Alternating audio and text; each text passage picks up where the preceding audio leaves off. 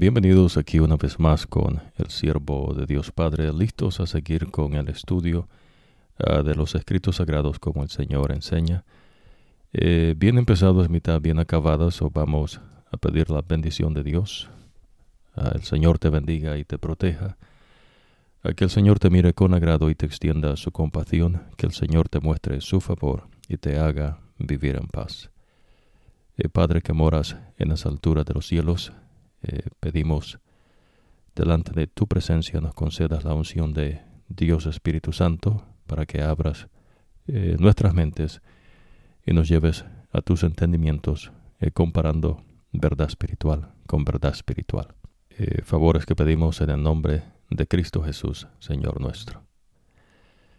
Expandiendo y profundizando en el conocimiento del verdadero Dios. Vamos en esta oportunidad a hacer un pequeño repaso de ciertas verdades que ya Dios ha mencionado, que son importantes para que su mente no se divague en cosas que no son, ¿no? Para mantener el conocimiento en el camino correcto, ¿no? En la frecuencia correcta que el Señor enseña. Ya usted ha aprendido, ¿no?, que el Señor estableció un pueblo por medio de Abraham, Isaac y Jacob. Usted aprendió cómo Dios trazó el linaje desde Adán hasta Abraham, y de Abraham las 12 tribus de Israel, y ese pueblo es el pueblo del Señor. Ahora, después el Señor se hace hombre en esta tierra y establece su iglesia. Y el Señor tiene 12 discípulos que Él establece para esparcir las enseñanzas de Jesucristo. También usted aprende que Jesús enseña en cuanto al reino de los cielos y que el Rey es el Señor. Para poder entrar al reino de los cielos, donde Jesús es Rey, el reino eterno, es necesario que usted y yo estemos en la iglesia de Cristo. Y la iglesia de Cristo ya usted sabe que es la iglesia de Cristo. También usted hasta ahora ya sabe, ¿no?, que Miguel, que es la cabeza de los seres celestiales, es el que daba la victoria a los israelitas todo el tiempo. No hemos cubierto, ¿no?, ciertos ejemplos donde el Señor habla con Josué, el Señor habla con Moisés, el Señor habla con libertadores que Él establece, y literalmente, ¿no?, ahí le dice que Miguel es el que da la victoria. No era Josué, no eran los israelitas, el ejército de Israel, no era su armamento, no eran los guerreros mejores que tenían, sino el que le daba la victoria era Miguel. Cosa ves que Moisés le había dicho, que Dios le había dicho a Moisés que el ángel de Jehová iría delante de ellos, dándoles la victoria. Interesante, ¿no? Entonces, Miguel, el único Miguel que hay, no sé qué Miguel usted conozca, solamente estaba con el pueblo de Israel. Con ningún otro pueblo. Cuando el Señor establece su iglesia, la iglesia de Cristo es el pueblo de Dios de este tiempo. Y la iglesia de Cristo no es un lugar específico, no geográfico, un pueblo específico, sino que es toda aquella persona que acepta a Jesús como su Salvador, Redentor, se bautiza en el nombre del Padre, el Hijo, el Espíritu Santo. Y lo más importante, dice el Señor, que viva de acuerdo a las enseñanzas de Jesús. Esa es la iglesia de Cristo, sin importar en qué país usted, ¿no?, qué nación. En la iglesia de Cristo, ahí está Miguel. Y el Señor dice, ves que el ángel de Jehová acampa en derredor de los que le temen y los defiende. Y entonces, ya usted está aprendiendo eso, ¿no? Digamos, el ejército de Israel no andaba a Miguel en una camiseta o en algún suéter el dibujo, ¿no? O se ponía tal vez alguna prenda, ¿no? Y decían Miguel, ¿no? Eso. Ahora, también usted está aprendiendo, ves, que la razón por qué los israelitas encontraban muchos problemas y dificultades es porque ellos rompían el pacto del Señor. A veces es difícil, ¿no?, para la gente entender esto, pero el Señor es sumamente, ves, celoso, santo. Y si Dios dice algo y si no se hace, entonces, ves, el pueblo de Dios sufría consecuencias por no obedecer al Señor. Lo mismo ocurre, ves, en la iglesia de Cristo, con los seguidores de Jesús. El Señor ha trazado, ves, su pacto. Él dice en cuanto a las enseñanzas que se viva de acuerdo a ellas. Pero si usted no obedece las enseñanzas del Señor, entonces, ves, el Señor retrae, ¿no?, su protección. Y después la gente pues se pregunta, ¿por qué? ¿No? ¿Por qué? Y lo interesante es que usted va a aprender, ves, que a veces, en ocasiones, ¿no?, el Señor ya le mostró que por la falta de fe de unos, todo el pueblo sufría, ¿no? Digamos, cuando los 2 espías regresaron de ver, ¿no?, la tierra que el Señor les iba a dar, solamente Josué y Caleb, dice, tenían el Espíritu del Señor. Para Josué y Caleb, el que Dios dijese, ¿no?, que iba a dar la victoria, ellos sabían que Dios les iba a dar la victoria. Pero los otros espías no, ¿ves? No tuvieron fe, es decir, no le creyeron al Señor. Y por no creerle al Señor, anduvieron dando vueltas en el desierto por 40 años, cosa, ves, que ahí también anduvo Josué y ahí anduvo Caleb. ¿Se entiende, no? Ahora, ¿por qué el Señor no simplemente permite, no, que Josué y Caleb entren, ya que ellos pues estaban llenos del Espíritu del Señor y los otros no? Bueno, es que Dios no opera así. Es porque tiene que haber testimonio de que el Señor habló, que el Señor dijo, y unos sí y otros no. Con las cosas de Dios son así, ¿ves? A veces la gente las cosas del Señor las toma descuidadamente, pero las cosas que a ellos les gusta son las cosas, ves, que les llama su atención. Eso es siempre así, y ahora usted va a aprender un poco más en cuanto a ello, porque Dios es un Dios celoso. Pues Dios no acepta, ves, que haya una persona que tenga doble pensamiento. No, o usted está con el Señor o usted no está con el Señor. Pero no puede haber, ves, un término medio. El que usted diga, no, bueno, por lo menos hice esto, o por lo menos alcancé esto. Con Dios no funcionan así las cosas. Y va a ir entendiendo el por qué no. Pero por lo menos en la última instancia nosotros hemos compartido en cuanto a la verdad del verdadero Miguel. Y lo importante que es que usted aprenda, ves, quién es ese Miguel. Y es importante, ves, porque es el nombre del Señor. En uno de los mandamientos, Dios dice, ves, que no tomará por inocente al que tome el nombre del Señor en vano. Usted no puede tomar los escritos sagrados y usarlos, ves, como le venga en gana y darle el significado que a la persona le guste o quiera, ¿no? O usurpar las cosas del Señor y aplicarlas en cosas, ves, que Dios no está allí.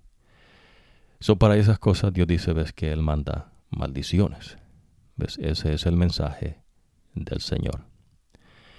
Por eso cuando los israelitas iban a la guerra, inclusive con David, usted va a aprender, ves, que ellos siempre consultaban al Señor. Claro, hubieron ocasiones, ves, en que no. Y cuando no consultaron al Señor, entonces sufrieron, ves, las consecuencias. No es las personas las que le dicen a Dios qué hacer y cómo hacer algo. No son las personas las que deciden por Dios. Es opuesto, ¿no? Es Dios el que crea y el que decide, ¿no?, en su creación. Dios no espera que usted le ayude, ¿no? Ya usted aprendió que el profeta Isaías, Dios le dice, ves, que Él creó todas las cosas a la existencia. Él solo dice, sin la ayuda de nadie. Eso, interesante, ¿no? Imagínese, pues la gente siempre ocupa ayuda, ¿no? Porque eso es parte, ves, que usted va a aprender por qué es que las cosas son así, ¿no?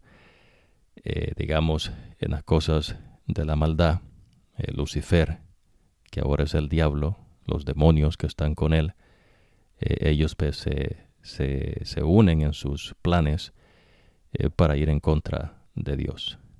Ahora, lo interesante es que Dios pues no ocupa a los israelitas para conquistar la tierra que dice que Él les va a dar. Va entendiendo, ¿no? Dios no ocupa a ellos. ¿Ves? Es lo opuesto. Ellos ocupan del Señor.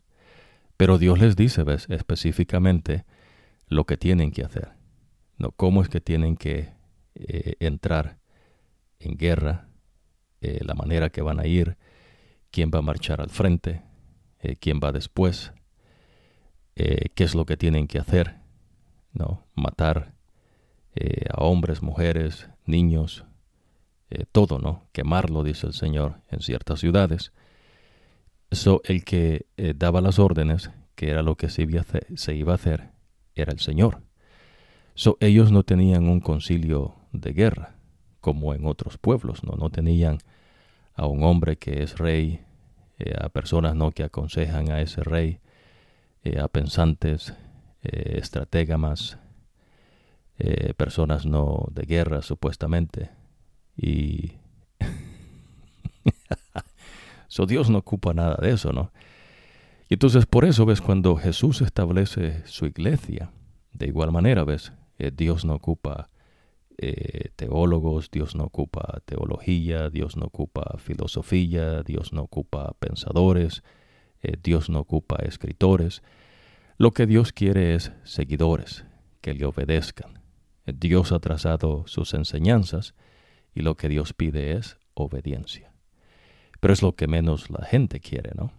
Pues hay gente que dice, bueno, voy a obedecer esto, pero esto no.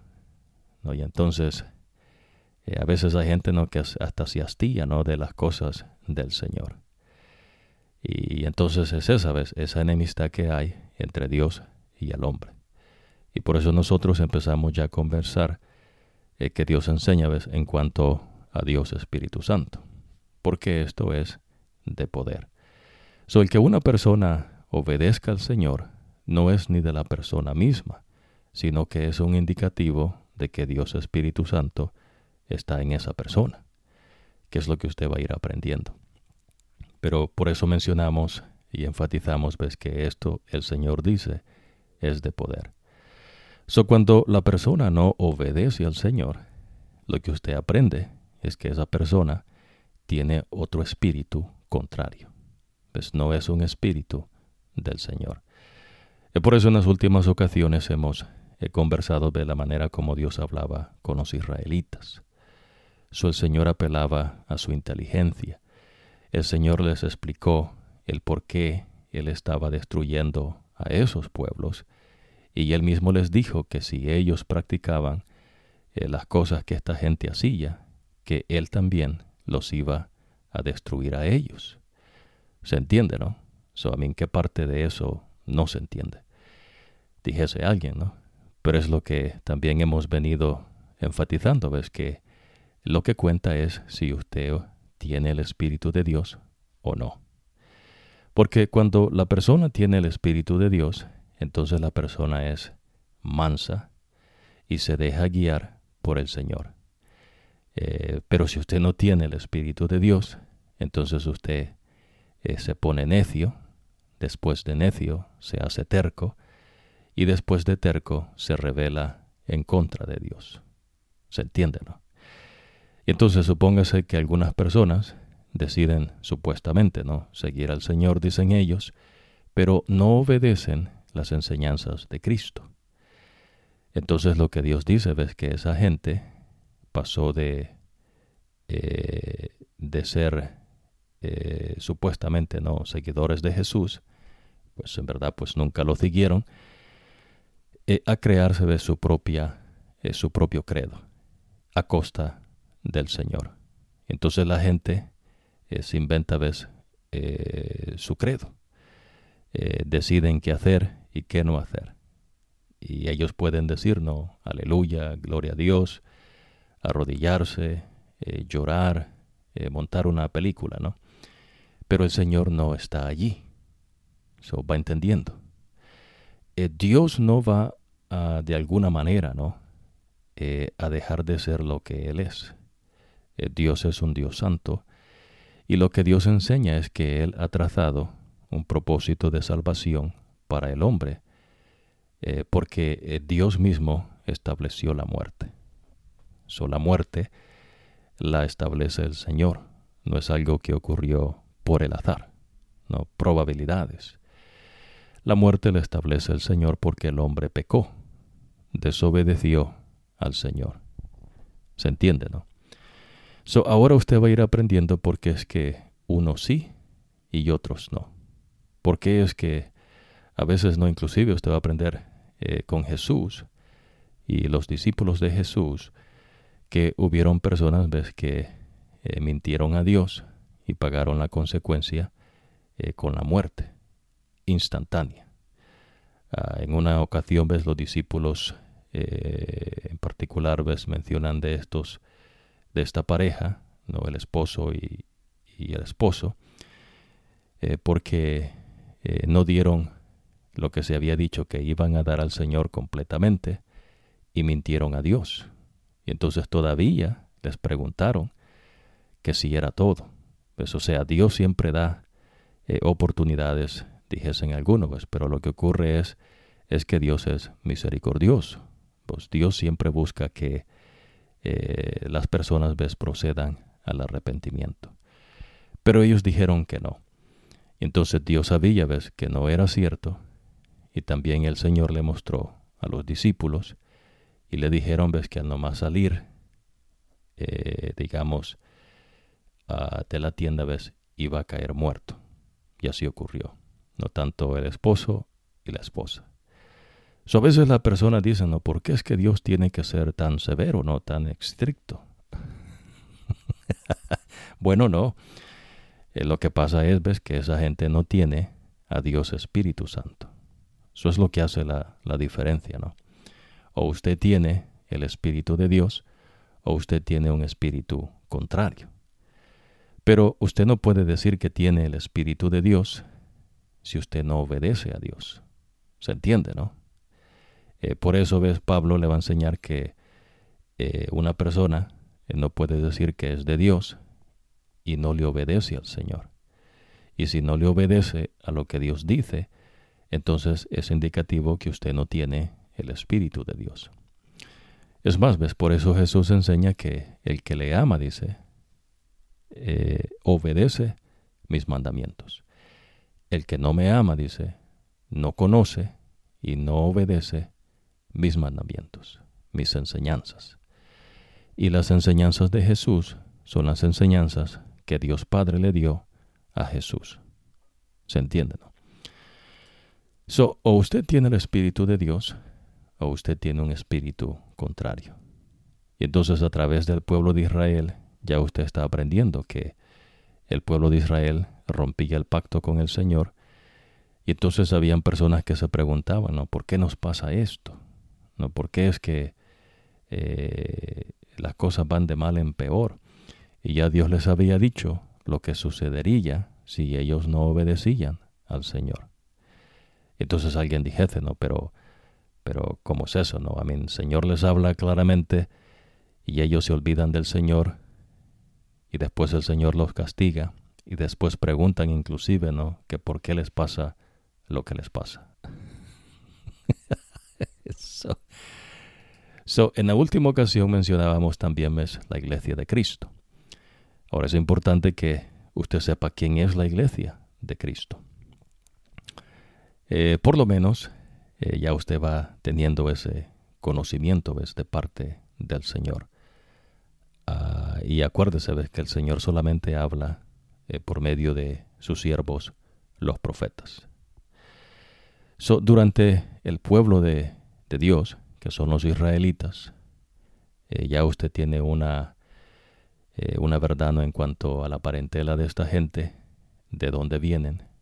Abraham, y de allí Abraham con Sara tienen a Isaac. Isaac tiene a 2 hijos, ¿no? Pero Jacob es el que sigue el linaje, ¿no?, de donde Dios establece 12 tribus, y es el pueblo de Israel. Ahora vamos a ver esta porción bíblica en cuanto con Josué. Josué terminó de conquistar Miguel conquistó una guerra con 5 reyes amorreos, y dentro de ellos estaba Adonisedec, que era el rey de Jerusalén. Allí usted aprende, ves, que Miguel le dice directamente, ¿no?, a Josué que no le tenga miedo a esa gente. Y entonces usted dijese, ¿no?, ¿será que hay que ir a un curso militar, ¿no? No tener miedo básico, no tener miedo intermedio y no tener miedo avanzado. No, ves, el no tener miedo es un mandato de Dios, y Dios da de su Espíritu.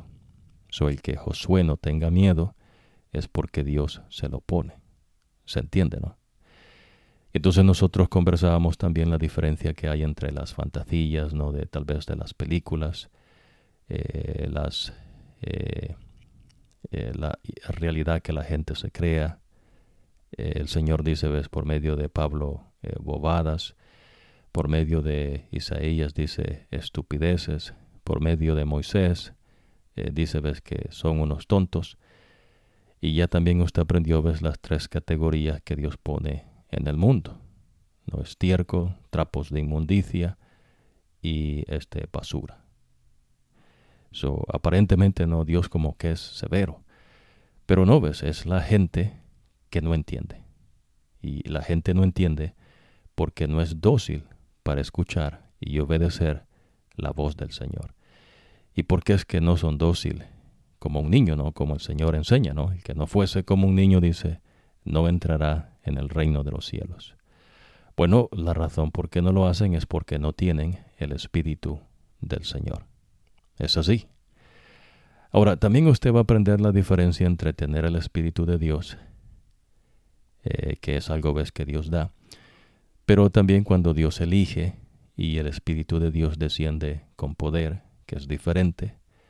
Y dentro del pueblo de Israel, ves que había gente que tenía cierta fama porque hacían hazañas, ves, que otros no podían hacer.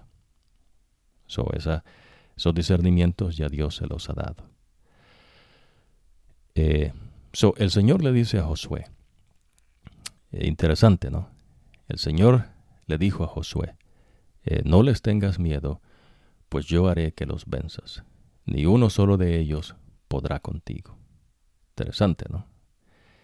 Y entonces el Señor dice, arrojó sobre los amorreos grandes piedras de granizo por todo el camino hasta Aseca, y murieron. Más gente murió por causa del granizo que por las espadas de los israelitas. ¿Se entiende, no? O sea, lo que Dios le había dicho a Moisés, no, mi ángel irá delante de ti, y ese ángel es Miguel, la cabeza de los seres celestiales, y te dará la victoria. ¿Se entiende, no? En el tiempo que nosotros vivimos hoy, en el tiempo de la iglesia de Cristo, Miguel está con los seguidores de Jesús, no con un país o alguna nación en particular. ¿Se entiende, no? Para que no se engañe.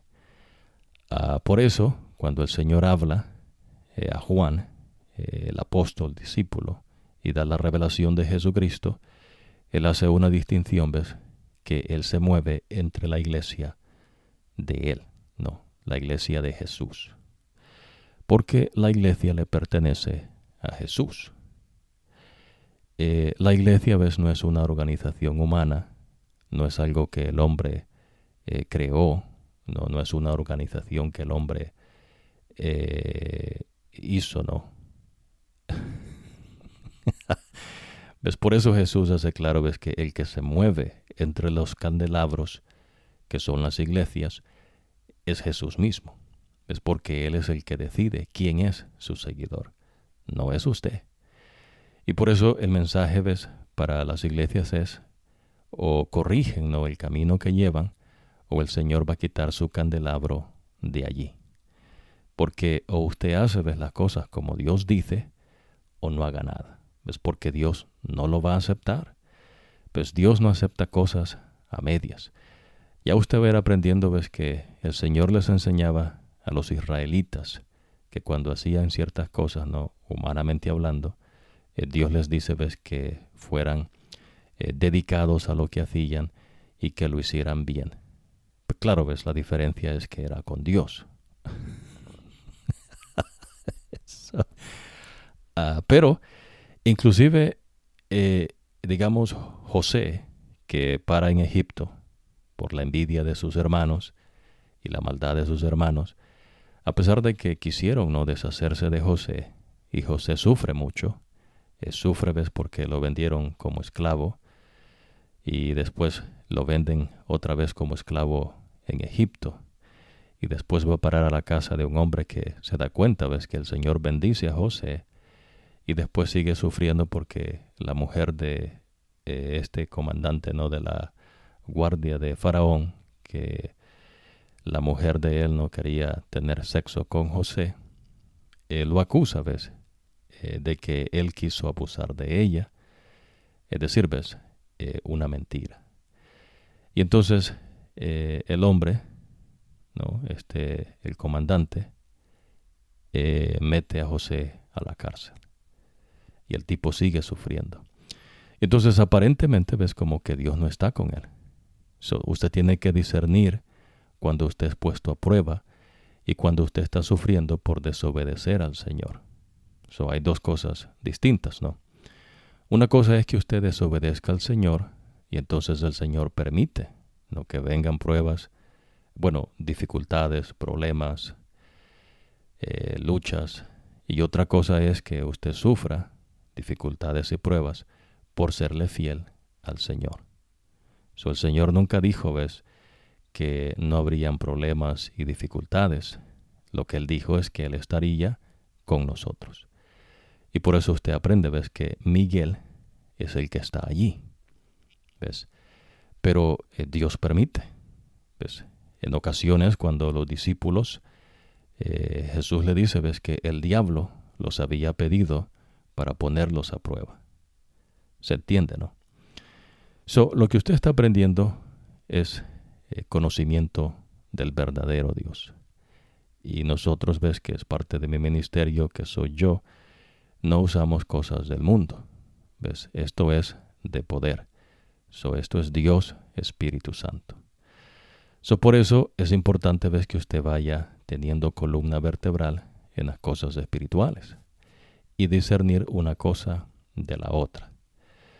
Usted no puede quedarse, ves, solo con un salmo que a usted le guste o solo con una porción bíblica que a usted se le quedó en su mente porque es lo que le agrada, ¿no? Pero usted no aprende otras verdades que el Señor enseña. De esa manera, ves, el Señor lucha con el diablo en el desierto cuando tienta a Jesús. El diablo le dice, no, escrito está. Lucifer también cita los escritos sagrados. Bueno, la parte que le conviene, ¿no? Pero entonces Jesús lo derrota, ¿ves? Citando también los escritos sagrados. Y le dice, ¿ves? Escrito está también. Es decir, ¿ves? No solamente usted se puede aprender algo que a usted le gustó y repetirse eso, ¿no? Todos los días y creer usted, ¿no? Que eso es todo.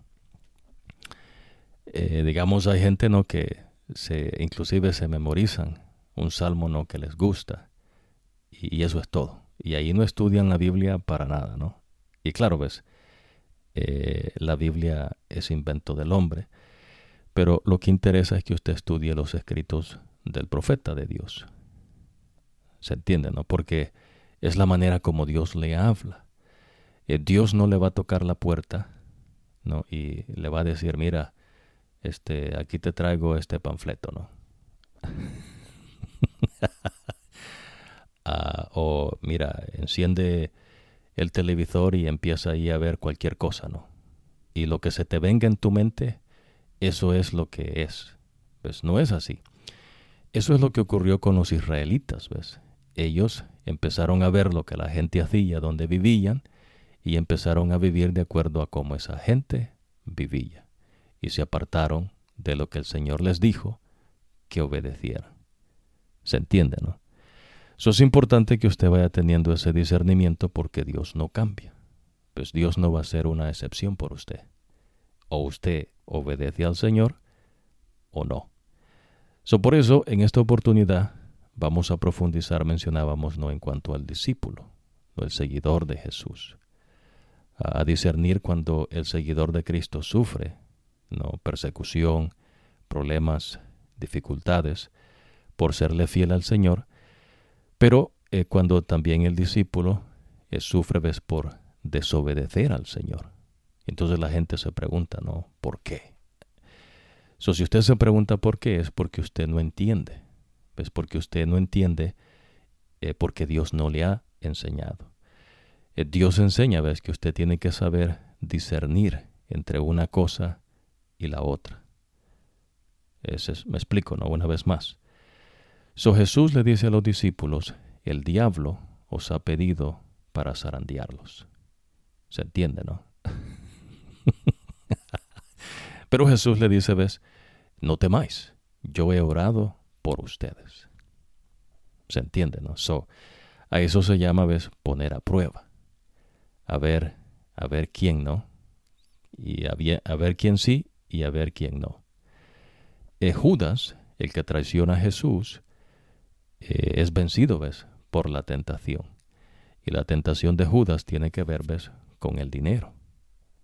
El tipo, ¿ves?, amaba el dinero más que a Dios. Y al final parece ser, ¿ves?, que el tipo se arrepiente, pero no se arrepiente, sino que se quita la vida. ¿Ves? Y entonces el árbol donde él se colgó se quebró y al caer, pues, se hizo un espectáculo, ¿no?, ahí, ¿ves?, grotesco.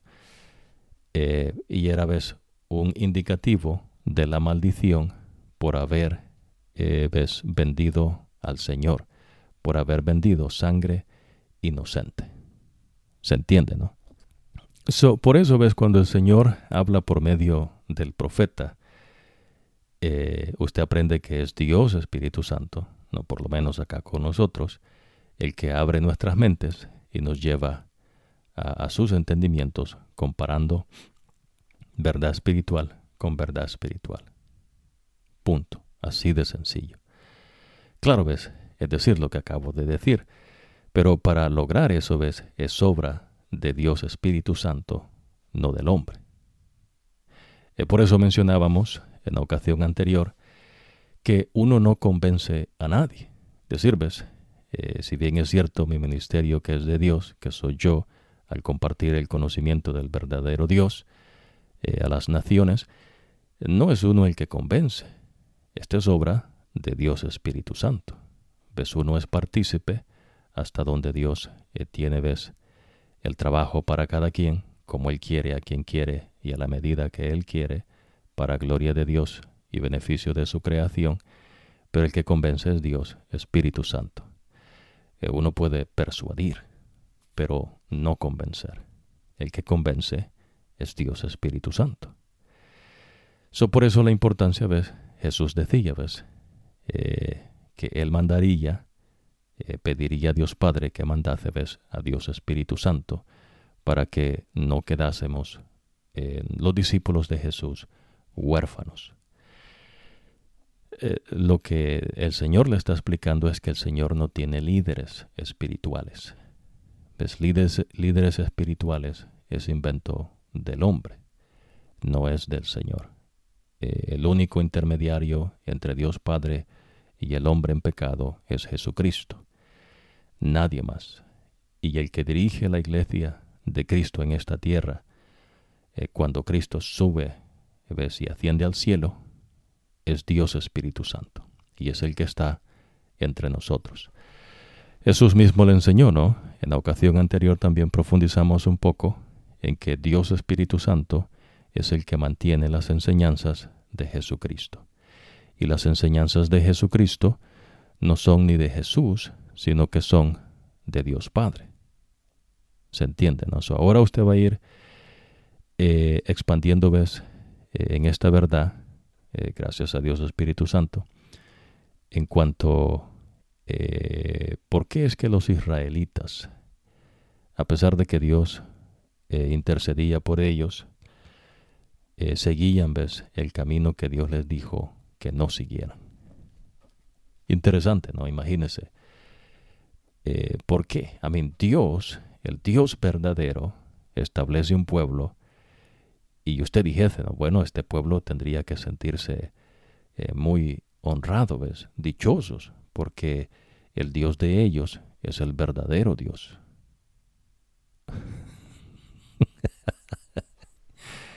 Y la tristeza, ¿no? Pero es así. Es por la enemistad que hay entre Dios y el hombre. ¿Se entiende, no? Es a veces triste, ¿no?, y patético, porque Dios, imagínese, allí en verdad usted se da cuenta que Dios en verdad es misericordioso. Allí usted se da cuenta que en verdad Dios es tardo para la ira. Constantemente ellos rompen el pacto con Dios y Dios lo renueva. ¿Se entiende, no? Dios no le va a aceptar que usted le agregue algo al pacto, ¿no?, que Dios hizo. No sea un iluso, ¿no? O usted obedece lo que el Señor dice o no. Póngase a pensar por un momento en el huerto del Edén. Póngase a pensar, ¿no? El simple hecho de comer de un árbol ocasionó que el hombre se muriera. Pero en verdad no es eso.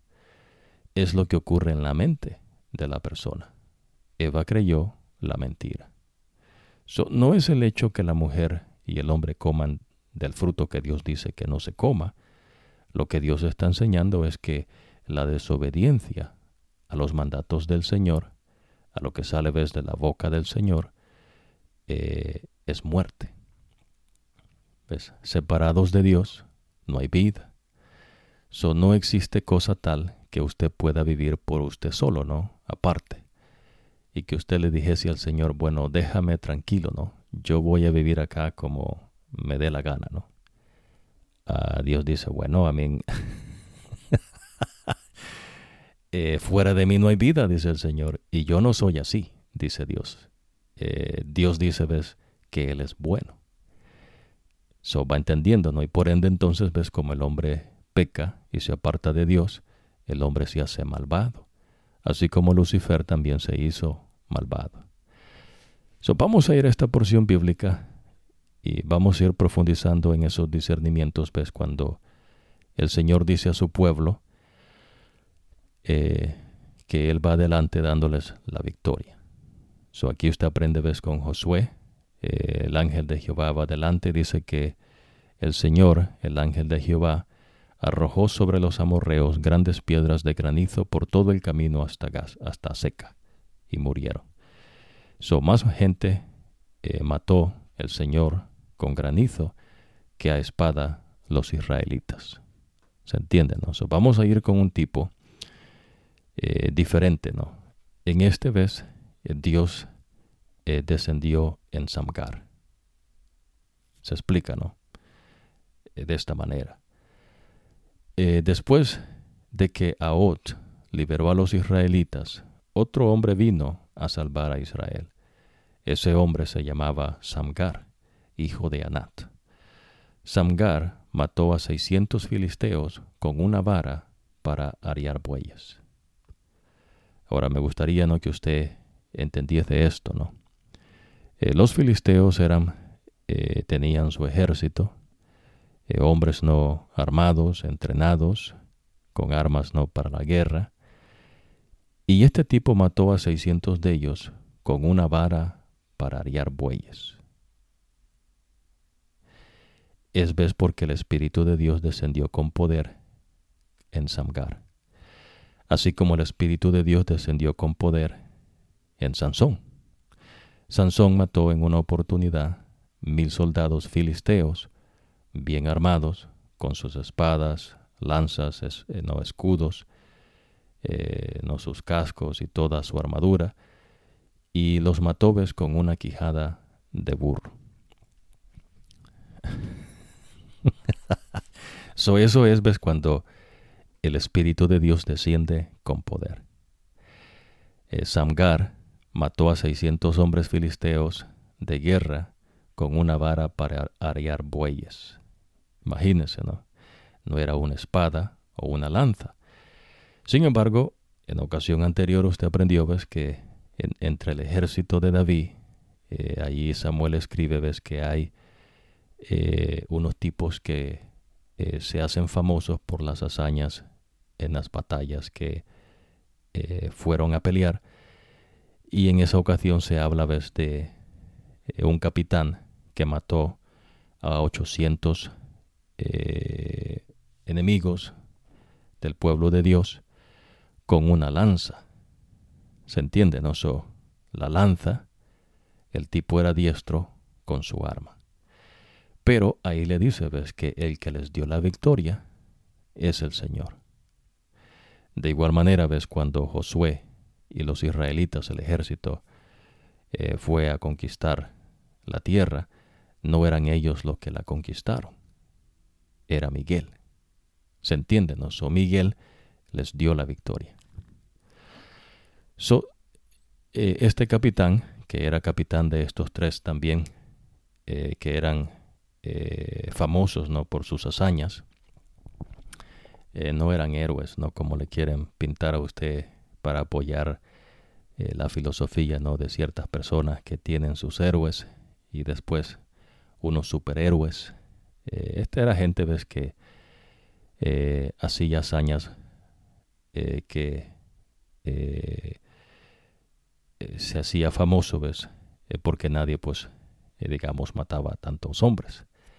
Pero habían unos que mataban 600, 500. Usted aprendió ahí, ¿no?, que con su arma, ¿no?, con su espada, con su lanza. Pero no era que el Espíritu de Dios descendía sobre ellos con poder. Era que Dios les daba la victoria. Y la manera como Dios les daba la victoria es que, estos pueblos tenían miedo de los israelitas. ¿Se entiende, no? Y con razón, porque el que estaba ahí, era Miguel. Samgar mató a 600 hombres filisteos de guerra con una vara para arriar bueyes. Supóngase, a veces, no, en las películas comentábamos, ¿no?, que el Señor, que el Señor habla de los delirios de las mentes, ¿no?, de los dioses falsos y de los ídolos que la gente se hace. En la literatura de los pueblos y ahora en las películas, ¿no?, la gente se escribe sus fantasías, su ciencia ficción, se escribe, ¿no?, sus cosas, ¿no?, de grandeza, ¿no? Entonces a veces sucede, que hay gente que tiene ciertos superpoderes, ¿no? Y mencionamos, que por eso es que viene esta filosofía que va en contra, de lo que el Señor enseña. Los israelitas, Josué, humanamente hablando, no podían conquistar la tierra que Dios dijo que les iba a dar. Literalmente, ¿no? Ellos no la iban a conquistar. Y usted se dio cuenta con eso cuando ellos perdieron la batalla en Ai, después que ganaron la victoria en Jericó. Ahora, la razón por que ellos no vencen a Ai es porque rompieron el pacto que Dios les dijo. Dios les dijo que no agarraran nada que estaba consagrado a la destrucción. Acán agarró ciertas cosas para él y eso ocasionó la ruina de todo Israel. Imagínense, ¿no? Una persona le hastió a todo el territorio, bueno, a todo el campamento de los israelitas por desobedecer al Señor. Imagínense qué culpa tenía Josué o las personas que murieron por causa de Acán. ¿Qué es lo que Josué le dice a Acán antes de matarlo? Que había trastornado el campamento de Israel y que murieron hombres por su culpa. Eso se da cuenta, ¿no? Humanamente, ves, no podían ganar. Ahora, en las películas, en la literatura, ¿no?, de los pueblos, la gente a veces se pone allí a sus héroes, ¿no? No se sabe cómo, pero aparentemente no. El que se pensaba que no podía ganar, ganó la batalla, ¿no? Y esas cosas, ves, son bobadas de la mente. ¿De dónde va a sacar una persona, ves? No se puede, a mí. Pero es lo que le enseñan inclusive, ves, en la literatura, ¿no?, en las universidades de los pueblos, de cada pueblo, ¿no? Tienen su fantasía. Ahora, cuando Dios les dice que le daba la victoria y los israelitas vencieron, no lo creen. Les parece, ves, que no es verdad. Pero cuando ellos escriben, ¿no?, las fantasías de ellos creen su fantasía como que llegase a ser una realidad. Digamos, cuando Samgar mata a 600 soldados bien armados, imagínense, ¿no?, en el cuento de la gente, ¿no?, que no es de Dios, dijesen ellos, ¿no?, este tipo sacó algo que no se sabe de dónde, ¿no?, y mató entonces por eso a estos soldados. No, ves, es Dios que descendió sobre el tipo con poder y con una vara los mató.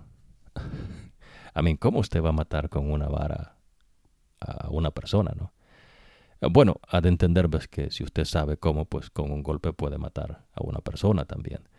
Que ya usted aprendió ahí, ves, que con un golpe se mata, ¿no? Pero el hombre ha venido decayendo, ¿no? Su fuerza física, su fuerza mental, porque Dios la restringió. Pero estamos discerniendo, ves, esa verdad que Dios le muestra cuando Dios Espíritu Santo desciende con poder, cuando Dios da la victoria, que son dos cosas distintas. Y cuando hay, ves, personas que sobresalen, ves, que son más famosos, ¿no?, por las hazañas que hacen dentro del pueblo de Dios. Son tres cosas diferentes. Y es importante, ves, para que usted entienda la iglesia de Jesús, o el entendimiento, ves, que Dios da, porque es Dios Espíritu Santo el que dirige su iglesia. Y Dios Espíritu Santo, ves, desciende con poder sobre los que Él tiene, ves, para hacer de su trabajo. ¿Se entiende, no?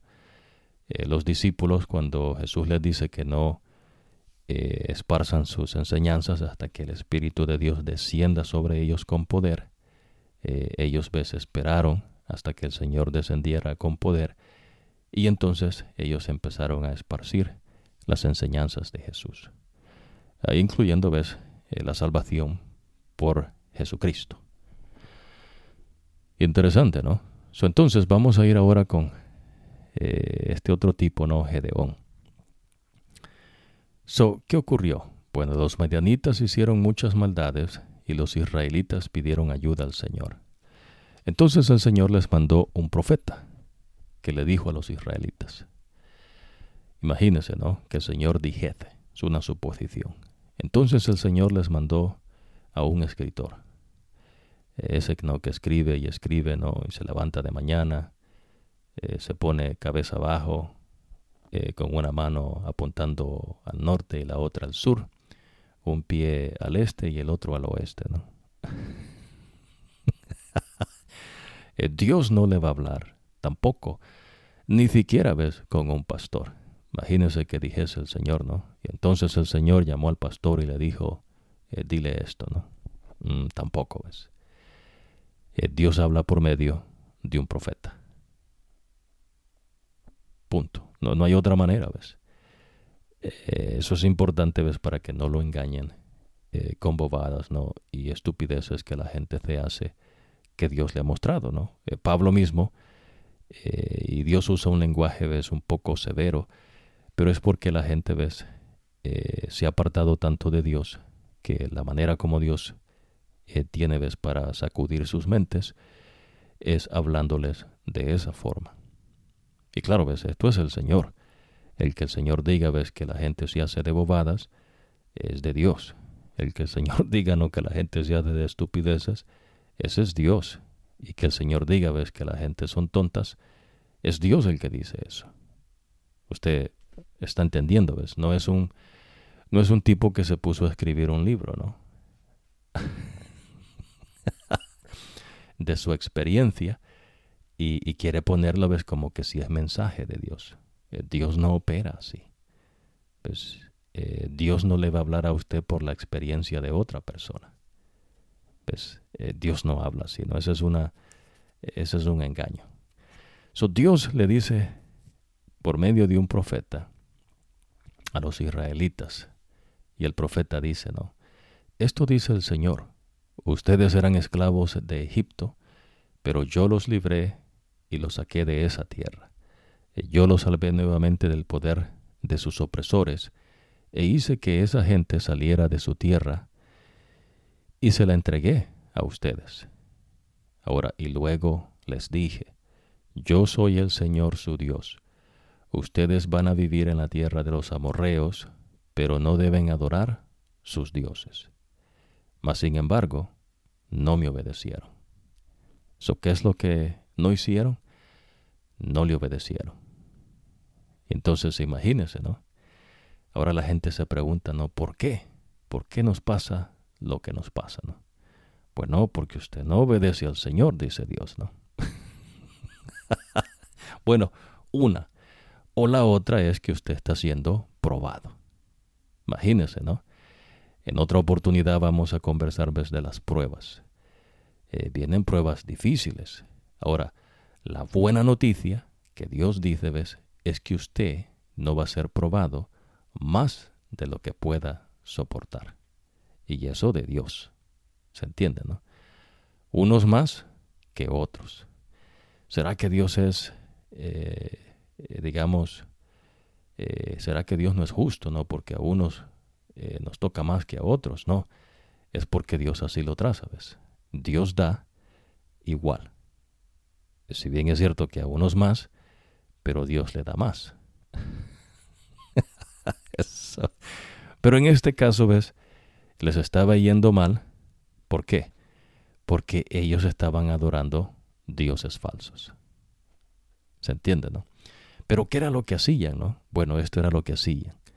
Los madianitas trataban con crueldad a los israelitas. Imagínense, ¿no?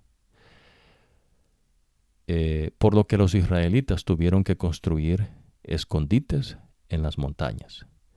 Escondían en cuevas y en lugares difíciles de encontrar. Tenían que hacerlo porque los madianitas, los amalecitas y otra gente del oriente venían y destruían sus cultivos. Esa gente acampaba en la tierra de los israelitas y destruían todas las cosechas de la región hasta llegar a Gaza, y no dejaban comida para los israelitas. Tampoco les dejaban ni una oveja, ni un buey, ni un burro, ni nada. Los madianitas venían a acampar con todas sus familias y animales. Eran tantos que parecían una plaga de langostas y lo destruían todo. No se podían contar cuánta gente ni cuántos camellos habían.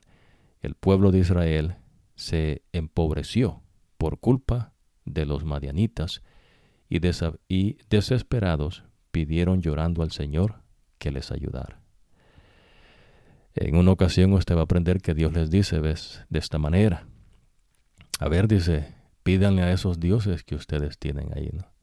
A esos dioses de madera, de palo, ¿no? Que se han hecho. A ver si les oye, ¿no? ¿Se entiende, no? Entonces, o imagínense, ¿no? Que le dijeran, a ver, no, pídanle a ese ángel que se han pintado ahí en esa camiseta, ¿no? O en ese pantalón, o qué sé yo, ¿no? En ese suéter. ¿Verdad que no funciona así? Esas son cosas, ¿ves? Delirios de la mente. El Señor se les aparecía de verdad. Pues el Señor es un hombre, ¿ves? Entonces, lo que ocurre, ¿no? Con la gente ahora en día, pues que se ha llenado, ¿ves? De tanto engaño que ya no saben discernir lo que es de lo que no es. Porque el único que puede dar eso es Dios Espíritu Santo. ¿Se entiende, no? Bueno, resulta entonces, ves que el Señor les mandó un profeta. Ellos están sufriendo todo esto, y la razón por qué ellos sufren esto es porque ellos están adorando dioses de los amorreos. Y es lo que causa la ira de Dios, el enojo de Dios. Imagínense, ¿no? Dios les dijo con Moisés, no me vayan a adorar a los dioses de esa gente. ¿Y qué es lo que ellos hacen? Adoran los dioses de esa gente. Dios les dice, no vayan ustedes a andar como esa gente se conduce y lo que practica esa gente. Ustedes van a vivir como yo quiero que ustedes vivan. Y ustedes van a practicar mis leyes, estatutos y ordenanzas, mis normas. Si ustedes no hacen eso, dice el Señor, entonces yo haré que esta gente, ¿ves?, sea problema para ustedes. Y si todavía persisten en eso, dice el Señor, les voy a traer enfermedades, voy a hacer que les caigan plagas como las que hice en Egipto. Y si todavía persisten en eso, dice el Señor, les traeré la espada para que los maten y los llevarán de esclavos. Y si todavía persisten, dice el Señor, los voy a destruir por completo. Es decir, pues el Señor va poco a poco. Lo que Dios hace es, ¿ves?, apelar a su inteligencia. No, con Dios nos va bien. Vamos a ir a esta porción, ¿no? Resulta entonces, ves, que el ángel del Señor fue a donde estaba un hombre llamado Gedeón. Este no es una estatua, ¿no? No es un Dios que se han hecho de un palo y que digan que es el Señor. ¿Verdad que es una incoherencia? Este es el verdadero Dios. Y claro, ves, este es el ángel del Señor, Miguel. El ángel se sentó bajo el roble que estaba en Ofra. Ese árbol era de Joás, el papá de Gedeón, de la familia de Abiezer. Gedeón estaba limpiando el trigo a escondidas en el lugar donde se pisaba la uva para hacer el vino. Gedeón estaba allí para poder esconder el trigo rápidamente de los madianitas. Es decir, ves que esta gente les robaba sus cosechas. ¿Ves? El ángel del Señor se apareció ante Gedeón y le dijo, que el Señor esté contigo, buen guerrero. Gedeón le dijo, perdón, Señor, pero si el Señor está con nosotros, entonces, ¿por qué tenemos tantos problemas? Imagínense, ¿no? Sabemos que Él hizo milagros en favor de nuestros antepasados. Ellos contaron que el Señor los sacó de Egipto, pero el Señor nos ha abandonado y ha permitido que los madianitas nos opriman. Ahora, nótese lo siguiente, que desde que Dios sacó a los israelitas de la esclavitud de Egipto hasta este tiempo, ya Gedeón es de una generación que no vio eso. Pues él no vio cuando el Señor hirió a los egipcios con plagas. Él no vio cuando el Señor abrió el mar rojo, como que fuese, ves, una columna de un lado y de otra, y que ellos pasaron en tierra seca. Ahí no estuvo Gedeón. Pero Gedeón no escuchó esto, ves, de un escritor de su tiempo, de un pensante, de un genio, no de un prodigio. No, ves, el tipo escuchó esto por medio de ¿quién? De los profetas. el profeta dijo, ¿ves? Ya usted aprendió, ¿ves? Que Dios les mandó un profeta. Y la razón por qué ellos estaban teniendo problemas es porque dice que adoraban a los dioses de los amorreos. Dice, Dios les dijo, ¿no? No vayan ustedes a adorar los dioses de esta gente o los que sus antepasados adoraron al otro lado del río Éufrates, de donde vino Abraham, ¿no? De la ciudad de Ur. Pero ustedes, dice, no me obedecieron. Imagínense, ¿no? Y entonces viene Jesús, establece su iglesia, y la iglesia de Jesús son las enseñanzas del Señor. Si usted vive de acuerdo a las enseñanzas de Cristo, usted es considerado la iglesia de Cristo, un discípulo, pero usted no puede cambiar las enseñanzas de Jesús. Usted no puede decir lo que le venga en gana, ¿no? Y creer que Dios está ahí con usted. ¿Ves? Usted puede decir lo que quiera, ¿no? Pero no crea que Dios está con usted. ¿Ves? El Señor se aparta. Es la manera que Dios trabaja, ¿ves? En la iglesia. Por eso Jesús dice que camina entre los candelabros. Y si la gente no cambia su proceder, entonces dice él, ¿ves? Que quita su candelabro de allí. ¿Se entiende, no? Dios pide todo el tiempo obediencia. Si usted no obedece al Señor, y si usted dice que es de Dios, claro, ¿ves? Por eso hablábamos del discipulado. El Señor dice, ¿ves? Que tiró la semilla. Una semilla cayó sobre el camino, otra semilla cayó entre las piedras, otra semilla cayó entre arbustos, otra semilla cayó en tierra buena. Entonces, ahí depende de usted, ¿no? Cada quien va a dar cuenta.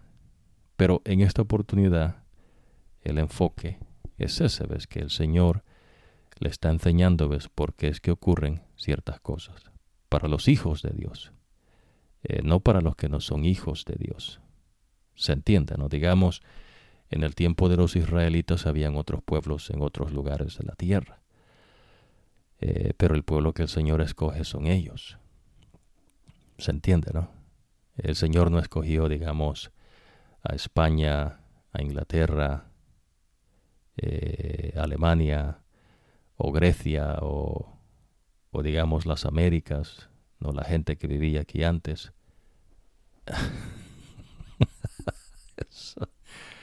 ¿Ves? Ni tampoco allá, digamos, la China o la India, o más allá, no, digamos,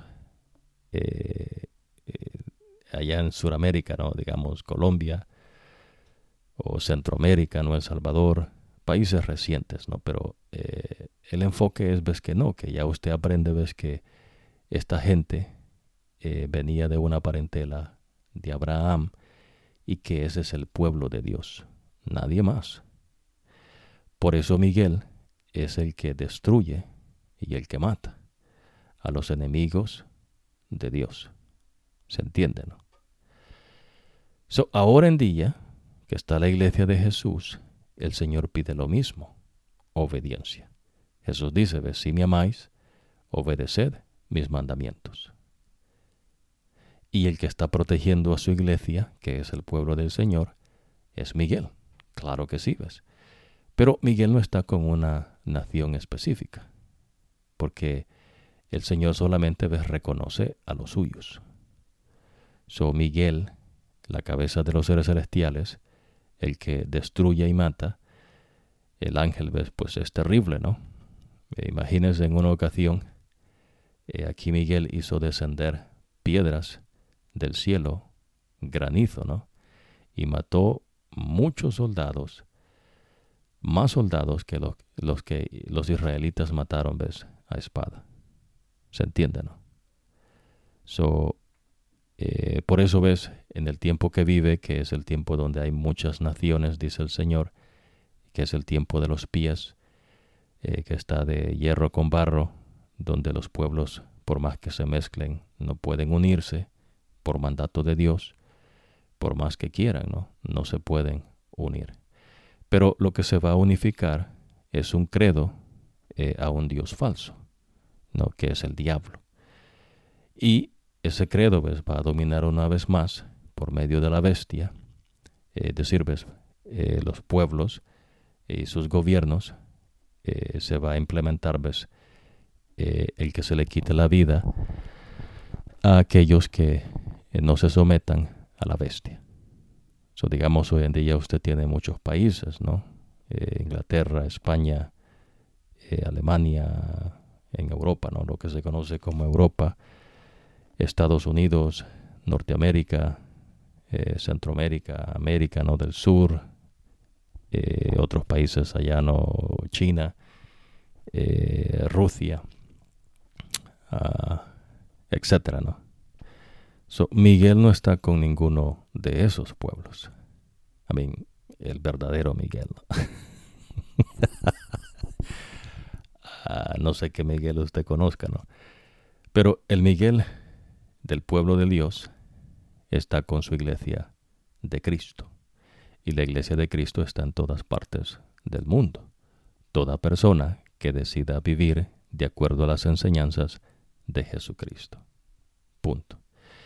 El momento que usted le quite o le agregue a las enseñanzas del Señor, ves, hay maldiciones de parte de Dios, pero claro, ves, Dios no lo va a destruir de inmediato, porque Dios es compasivo, pues Dios es tardo para enojarse.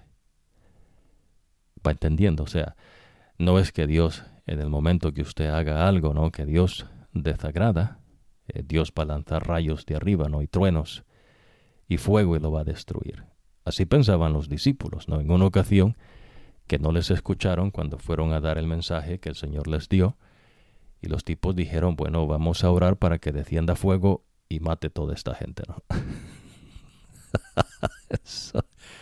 Y Jesús les tiene que decir, no, un momento, ¿no? Tranquilos, tranquilos.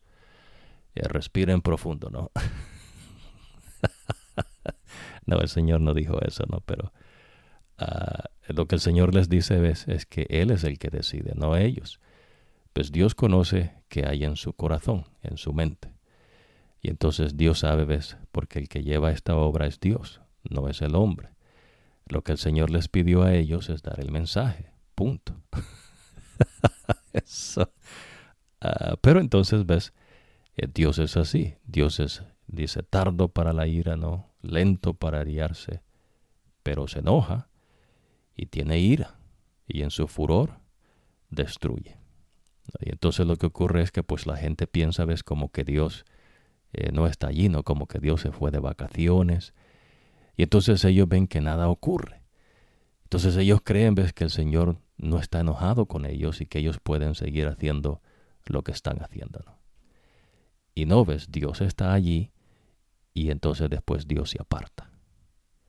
¿Ves? Pero Dios está esperando, ¿ves? Que escuchen la voz de Dios Espíritu Santo para que se arrepientan. Pero si no escuchan la voz de Dios Espíritu Santo, usted cree que le van a escuchar a usted, ¿no? Que salga ahí con un estudio, ¿no? Que supuestamente usted se lo inventó y tiene sus títulos que la misma gente se da y usted dijese, no, ajá, ¿no? Esto va a hacer que esta gente se convenza. Usted es un iluso, ¿ves? No funciona así. El que convence es Dios Espíritu Santo. Si Dios Espíritu Santo pues no hace que esta gente se corrija, mucho menos usted, ¿no? ¿Se entiende? Y por eso, ¿ves? Dios dice que esto es individual. Cada quien va a dar cuenta. Entonces Gedeón les dice, ¿no? ¿Por qué tenemos tantos problemas? Ahora el Señor miró a Gedeón y le dijo, ¿no? Usa tu fuerza y libera al pueblo de Israel del poder de los madianitas. Yo te envío a que los salves. Y Gedeón respondió, perdón, Señor, pero ¿cómo puedo salvar a Israel? Mi familia es la más débil de todas las familias de Manasés y yo soy el más joven de todos. Imagínense eso, el tipo, ¿ves? No es un iluso. No se andaba haciendo una fantasía con la literatura, ¿no? De los pueblos, cosa, ¿ves? Que es de los demonios, ¿no? Delirios de la mente de la gente, ¿no? En las películas son grande cosa, ¿no? Y hacen cosas extraordinarias. En las películas, ¿no? hacen muchas cosas, ¿no? Pero en la vida real, pues, no funciona así, ¿verdad? Bueno, cuando el Señor está con uno, la persona hace mucho más, ¿ves? De la imaginación de la gente, ¿ves? Torcida en las cosas de películas o de la literatura de los pueblos. ¿Se entiende, no? En el caso de Sansón, imagínese, ¿no? ¿De dónde el tipo sacaba esa fuerza? Es lo que los filisteos le van a decir, ¿no? Averigüen, ¿no? Ese tipo es como nosotros, no es ni un gigante, ¿no? A lo mejor está comiendo algo que nosotros no comemos, ¿no? O tal vez es el ejercicio que tiene. Tal vez ha recibido un entrenamiento militar, ¿no? Que nosotros no tenemos. Imagínese, ¿no? Acuérdese, nosotros mencionamos, ves que se respetan, ¿no? Los ejércitos de cada país, ¿no? Que defiende su país. Pero lo que Dios enseña es eso, ¿no? Es decir, el hombre ha venido decayendo. Gedeón va a ir a la guerra a luchar. Pues Gedeón no se va a quedar allí. Va a ir a pelear, ¿ves? Con otros guerreros. ¿Se entiende, no? Cuando Josué peleó con el ejército de Israel, ¿ves? No era numeroso como estos ejércitos. Y estos ejércitos tenían hasta carros, ¿ves? De hierro, tirados, ¿no? Por caballos, gente que tenía, ¿no? Experiencia, digamos, militar, etcétera, etcétera, ¿no? Pero con Dios, ¿ves? Todo eso no cuenta. Esa es la verdad. Pero imagínense, ¿no? Entonces, en la historia humana, le quieren hacer creer que la guerra mundial, dicen ellos, ¿no? Primera y segunda, fueron las grandes guerras de esta tierra. Y la verdad que no. ¿Ves? Ya habían guerras mundiales. Lo que ocurre a veces es que la gente que le enseña esto, los pueblos de ellos, el Señor los ignoró prácticamente, ¿no? Imagínense, los babilonios son de este lado de lo que hoy se conoce, ¿no? Como el Medio Oriente, inclusive ves más abajo, porque pues Abraham venía de la ciudad de Ur, cerca de Irán, pero no en Irán. ¿Se entiende, no? Ahora, los babilonios, que están no cerca de Irán, pero no en Irán, los caldeos, no es el primer reino, dice el Señor, que dominaría, ¿ves? La tierra. O el reino más grande, Babilonia. Y estos babilonios conquistaron muchos pueblos. Después vienen medos y persas, conquistaron muchos pueblos, hasta la India, ¿no? Imagínense. Bueno, tal vez ves que Cristóbal Colón, según cuenta la historia humana, ¿no? Anduvo perdido el tipo, ¿no? Llegó a las Américas y la gente nativa de acá descubrieron que venía Colón, ¿no? Dijo, ahí viene un tipo perdido, ¿no? El tipo pensó que había llegado a la India, ¿no? Dice la historia humana. Y por eso hacemos esa distinción, ¿no? Pero, digamos, medos y persas tenían, ¿ves? Inclusive hasta la India, territorio.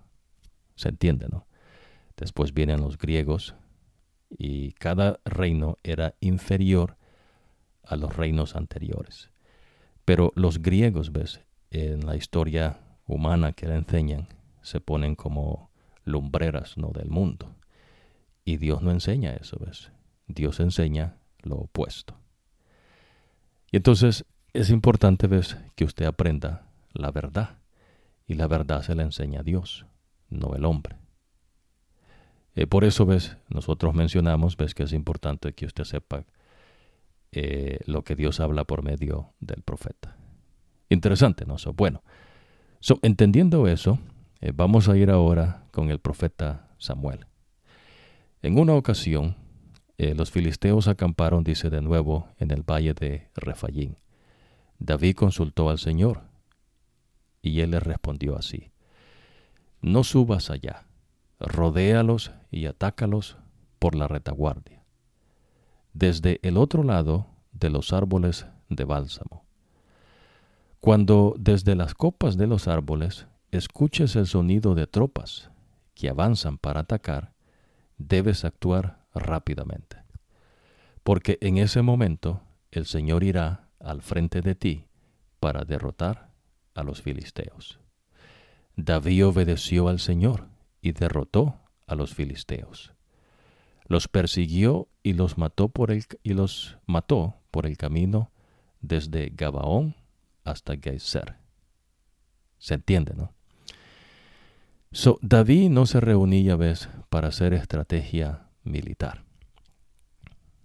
¿Ves? David consultaba al Señor. Eso. Y el Señor hablaba, ¿ves?, por su profeta, por supuesto, ¿no? Y entonces el Señor le decía, claramente usted ve que Dios le dice, ¿ves?, no subas, dice. Vas a rodearlos y atacarlos por la retaguardia. Este es Miguel. ¿Se entiende, no? Pero Miguel es solamente, ¿ves?, para el pueblo de Israel, para nadie más. Cuando el Señor establece su iglesia, Miguel acampa en derredor, dice, de los que le temen y los defiende. Y claro, ¿ves?, ahí tiene que entender que Miguel está con la iglesia de Jesucristo, que es el pueblo de Dios. Con nadie más. No esta vez con la religión del cristianismo, con el catolicismo, con el protestantismo. Miguel acampa en derredor de aquellos que obedecen las enseñanzas de Jesucristo. ¿Se entiende, no? Importante que aprenda eso, ¿ves? Porque así no se hace usted, ¿ves?, de engaños en su mente. Digamos, cuando Josué iba a pelear, usted aprende, ¿ves?, que el que iba dando la victoria es ¿quién? Miguel. José no hacía, ¿ves?, estrategia militar. Miguel les decía, van a hacer esto, y ellos lo hacían. Josué, ¿ves?, obedecía lo que Miguel le decía. ¿Se entiende, no? En el tiempo que vive, desde que Jesús asciende al cielo, ¿ves?, con el Padre, y pide que venga Dios Espíritu Santo, y Dios Espíritu Santo desciende, ¿ves?, a los discípulos de Jesús. Cuando el Señor establece su iglesia, la iglesia de Cristo es el pueblo de Dios en esta tierra. Y el que dirige el pueblo de Dios en esta tierra es Dios Espíritu Santo. Es Dios Espíritu Santo el que nos da una mente nueva. Es Dios Espíritu Santo el que dice que habita en nuestros corazones, es decir, en nuestras mentes, poniendo el querer como el hacer. Es Dios Espíritu Santo el que nos recuerda las enseñanzas de Jesucristo. Es Dios Espíritu Santo el que abre nuestras mentes. Es Dios Espíritu Santo el que nos lleva a sus entendimientos. Toda esta obra le pertenece a Dios. Y usted va a aprender, ¿ves?, que Dios dice que Él no comparte su gloria con nadie. Aquí nadie puede decir, ¿ves?, que le ha hecho un favor al Señor. Aquí nadie puede decir, ¿ves?, que si esa persona no estuviese en vida, no se hubiese hecho una obra. Pues aquí el que hace es Dios. El hombre sale sobrando. Dios no nos ocupa a nosotros. Al contrario, ¿ves?, nosotros ocupamos de Dios. Interesante, ¿no? Ahora, David obedeció al Señor. ¿Qué es lo que Dios pide? Obediencia. Vamos a profundizar, acuérdese, estamos hablando ahora en cuanto a usted, ¿no? Usted decide si le obedece o no al Señor. Si usted le obedece a las enseñanzas de Jesús, usted es un discípulo de Jesús. Y por ende usted es la iglesia de Cristo. Y por ende el Espíritu de Dios está en usted, ¿ves?, porque usted obedece al Señor.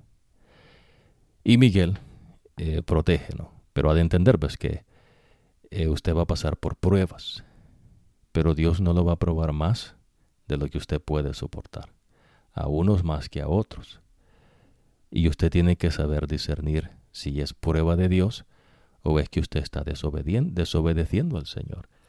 En el caso, ¿ves?, de Gedeón y de otros personajes que usted va a aprender ahí que Dios enseña, de personas, ¿ves?, que Dios levanta como libertadores, la razón por qué les va mal es porque están adorando dioses falsos. Se han hecho de ídolos, y están viviendo de acuerdo, ¿ves?, a los delirios de sus mentes. No le obedecen al Señor. Ellos ven cómo la gente se conduce en esos pueblos y ellos actúan de la misma manera. ¿Se entiende, no? Ellos no obedecen lo que Dios les dice. Y entonces vienen problemas y Gedeón mismo dice, ¿no? ¿Por qué es que tenemos tantos problemas, no? Si el Señor está con nosotros. Es interesante, ¿no? Y mencionamos esto, ¿ves? Porque al final, en esta ocasión, antes que hagamos una pausa, usted va entonces a entender la importancia, ¿ves?, en la Iglesia de Cristo, de Miguel, de Dios Espíritu Santo, de Jesús y Dios Padre. Porque la Iglesia de Cristo, ¿ves?, no hace lo que la gente quiere. ¿Ves? Una vez usted hace lo que usted quiere, el Señor quita el candelabro de usted. Y el Señor dice, ¿ves?, que ya usted no es de Él. ¿Se entiende, ves? A veces la gente, ¿ves?, cree que como que Dios tiene que hacer como ellos quieren, ¿no? Y se inventan de sus fantasías y de sus bobadas, dice el Señor, ¿no?, de sus estupideces, y creen, ¿no?, que Dios está allí. Y Dios dice que no, ¿ves? Dios quita el candelabro. Es decir, ¿ves?, Dios quita su luz. Y claramente Dios dice, ¿ves?, ese no es mío. Ahora, vamos a ver en cuanto a los profetas, ¿no? Lo interesante, ¿ves?, de los profetas, que todos los profetas de Dios son hebreos. Imagínense, ¿no? Los profetas de antes de Jesucristo, que viniese a esta tierra, hebreos. Los profetas después de Jesucristo, hebreos. No hasta los apóstoles, ¿no?, que eran profetas porque hablaban con Dios Espíritu Santo. Dios Espíritu Santo hablaba con ellos literalmente, ¿no? Y uso la palabra literalmente, ¿ves?, porque ciertas personas tienen cierto entrenamiento en cosas, ¿no?, de bobadas del mundo, ¿no?, como teologías. Pero en verdad, ¿ves?, es que Dios dice, ¿ves?, que Él hablaba con ellos, ¿no?, porque Dios es un ser. Se entiende, ¿no? Lo interesante de esto, vamos a ir a una de estas iglesias. No, una de estas iglesias tenían una profetisa, ¿no?, que decían que era del Señor. Y resulta, ves, que esa profetisa no era de Dios. Ahora, interesante, ¿no? Imagínese que alguien dijese, ¿no?, que es un profeta de Dios. Y usted dijese, no, pero ¿cómo puedo saber si en verdad esa persona es profeta de Dios o no? Pero lo interesante que usted aprende en estos mensajes que Dios manda a los ángeles, ¿no?, de la iglesia, le dice, ves, que tenían a una mujer por profetisa. Interesante, ¿no? Esta era la iglesia, ves, en Tiatira. No, acuérdese, este mensaje es para la iglesia de una región específica, pero también es para la iglesia de Cristo a través de las generaciones hasta que Jesús venga por segunda vez. La manera de usted entender eso es porque el mensaje es enviado al ángel, no a la iglesia. ¿Ves? Dios dice, ¿ves?, Jesús, que dé el mensaje, Juan, al ángel de la iglesia. El ángel se identifica por una estrella. ¿Ves? Y el mensaje lo recibe el ángel para la iglesia. La iglesia de Tiatira dice, pero tengo esto en tu contra. Permites que esa mujer, Jezabel, haga lo que quiera. Ahora, tiene que entender, ves, que esta mujer Jezabel no es la Jezabel de un rey, no, que se llama Acán, cuya mujer, ves, hizo muchas atrocidades, que era la esposa, ¿no?, de este rey. Hizo muchas maldades, ya usted va a aprender. Pero lo que el Señor está haciendo es una similitud. Es decir, ves, el Señor está comparando cómo esa mujer se conducía.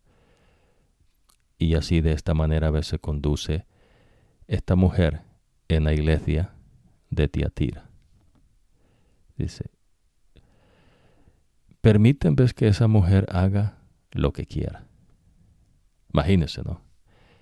A veces nosotros conversamos que Dios le va a enseñar también por medio de los apóstoles, que Pablo, cuando esparcía el Evangelio con los griegos, esta es una ciudad de los griegos, ¿no? Los romanos, diferentes lugares que él anduvo, en los credos de esta gente habían dioses que eran mujeres, y los hombres les rendían culto a esas diosas, ¿no? Esas estatuas que se hacían, y estas diosas tenían sacerdotisas, y esas sacerdotisas eran prostitutas.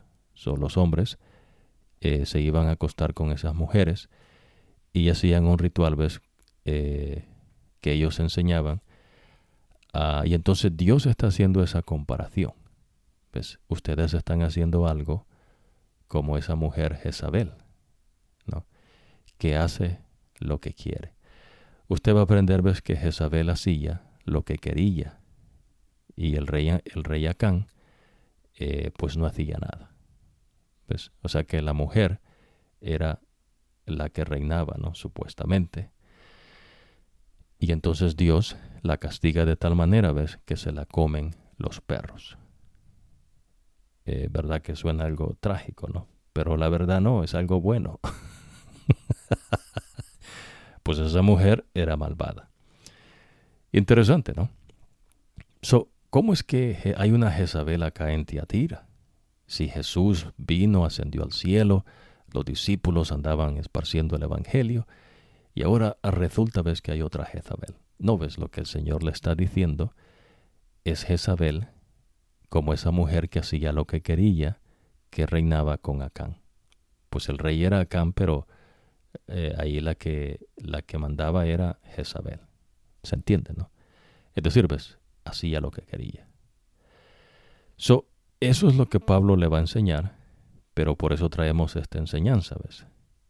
Lo que el Señor les está diciendo es que ellos se han apartado de obedecer al Señor y le están haciendo caso a una mujer que actúa, ¿ves? Como Jezabel, que hace lo que quiere. Es decir, ¿ves? Que se introduce que la mujer, ¿ves? Puede tener puestos de enseñanza en la iglesia del Señor.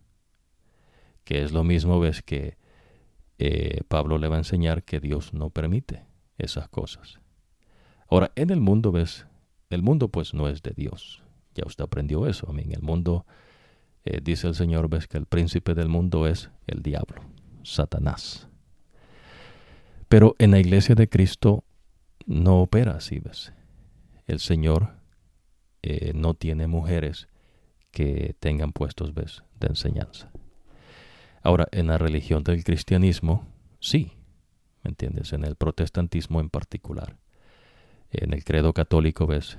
Ellos dicen que tienen sacerdotes, que hay padres, que hay curas, pero pues eso no es del Señor tampoco, ¿no? Pero no hay mujeres, ¿ves? Que tengan ellos en un puesto de enseñanza.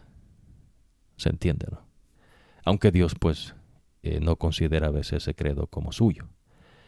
Y por eso estamos enfatizando, ¿ves?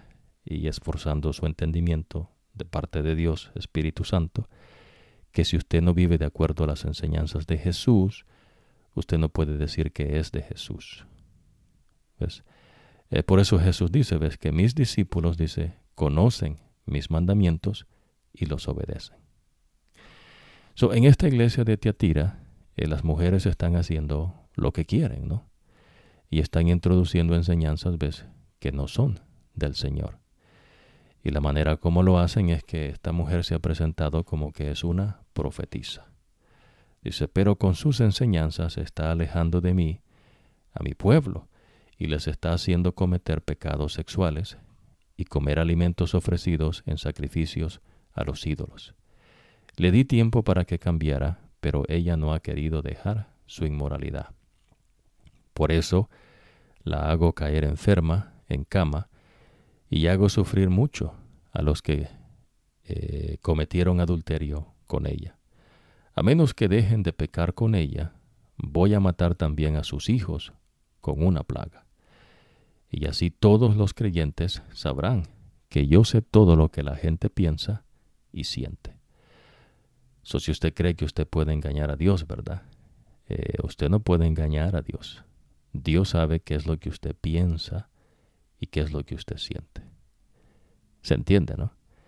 A cada uno de ustedes le pagaré según lo que haya hecho. Tengo algo que decir al resto de ustedes en Tiatira, a quienes no siguen esas enseñanzas ni han aprendido lo que ellos llaman los profundos secretos de Satanás. No les exigiré nada más. Imagínense, ¿no? La maldad acá es tanta vez que la gente está inclusive ¿ves? Aprendiendo enseñanzas satánicas, ¿no? Es decir, ¿ves? Adorando estatuas, haciéndose ídolos, creando, ¿no?, rituales para esos ídolos. Son los profundos secretos, ¿no?, de Satanás.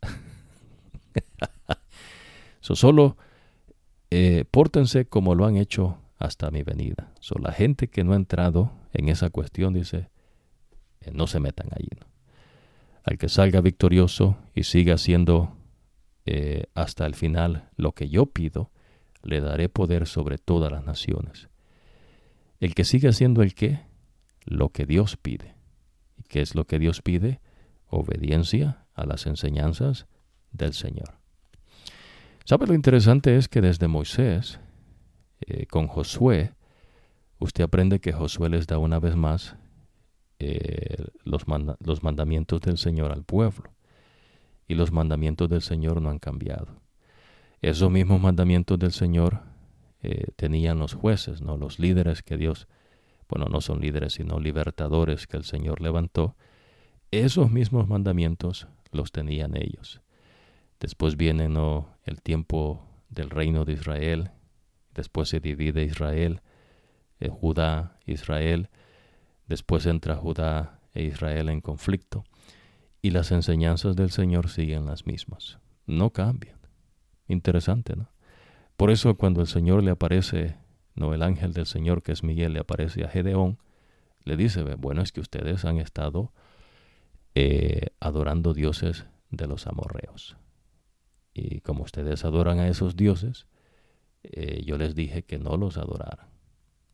¿Va entendiendo? En la iglesia de Cristo es igual. ¿Ves? Por eso Jesús, cuando anduvo en esta tierra, dijo, ¿ves?, que Él no había venido a quebrantar los profetas o la ley, sino a cumplir. Es decir, ¿ves?, Jesús es el único que pudo obedecer a perfección los requerimientos y los mandatos del Señor, que es de Dios Padre. Jesús es el único. Y entonces Jesús da enseñanzas y dice que no se hagan ciertas cosas. Cosas que fueron, ¿ves?, usadas para apuntar, ¿ves?, la venida del Mesías, como el sacrificio de animales, que ya no se ocupa sacrificar animales, y la circuncisión en uno de hombre, dice el Señor, no más circuncisión. Porque Jesús establece un nuevo pacto, pero es el mismo pacto. La diferencia es que el pacto de Jesús es el pacto que se esperaba, ¿no? Porque Jesús es el cumplimiento de lo que los profetas anunciaron que el Señor les había dicho. Los profetas testifican que el Señor dio el mensaje y ahora Jesús testifica que ellos fueron sus profetas y que Él fue el que mandó a esos profetas. ¿Se entiende, no? El Señor no le va a traer muestra de ADN, ¿no? O un reporte científico. No invente, ¿no?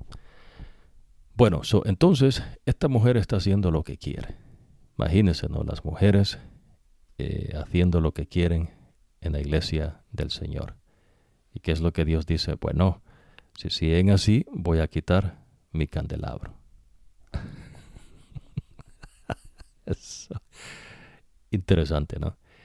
A veces no, es interesante, por lo menos en los escritos sagrados, ya usted aprendió que con Gedeón Dios mandó un profeta, pero no le dice el nombre del profeta.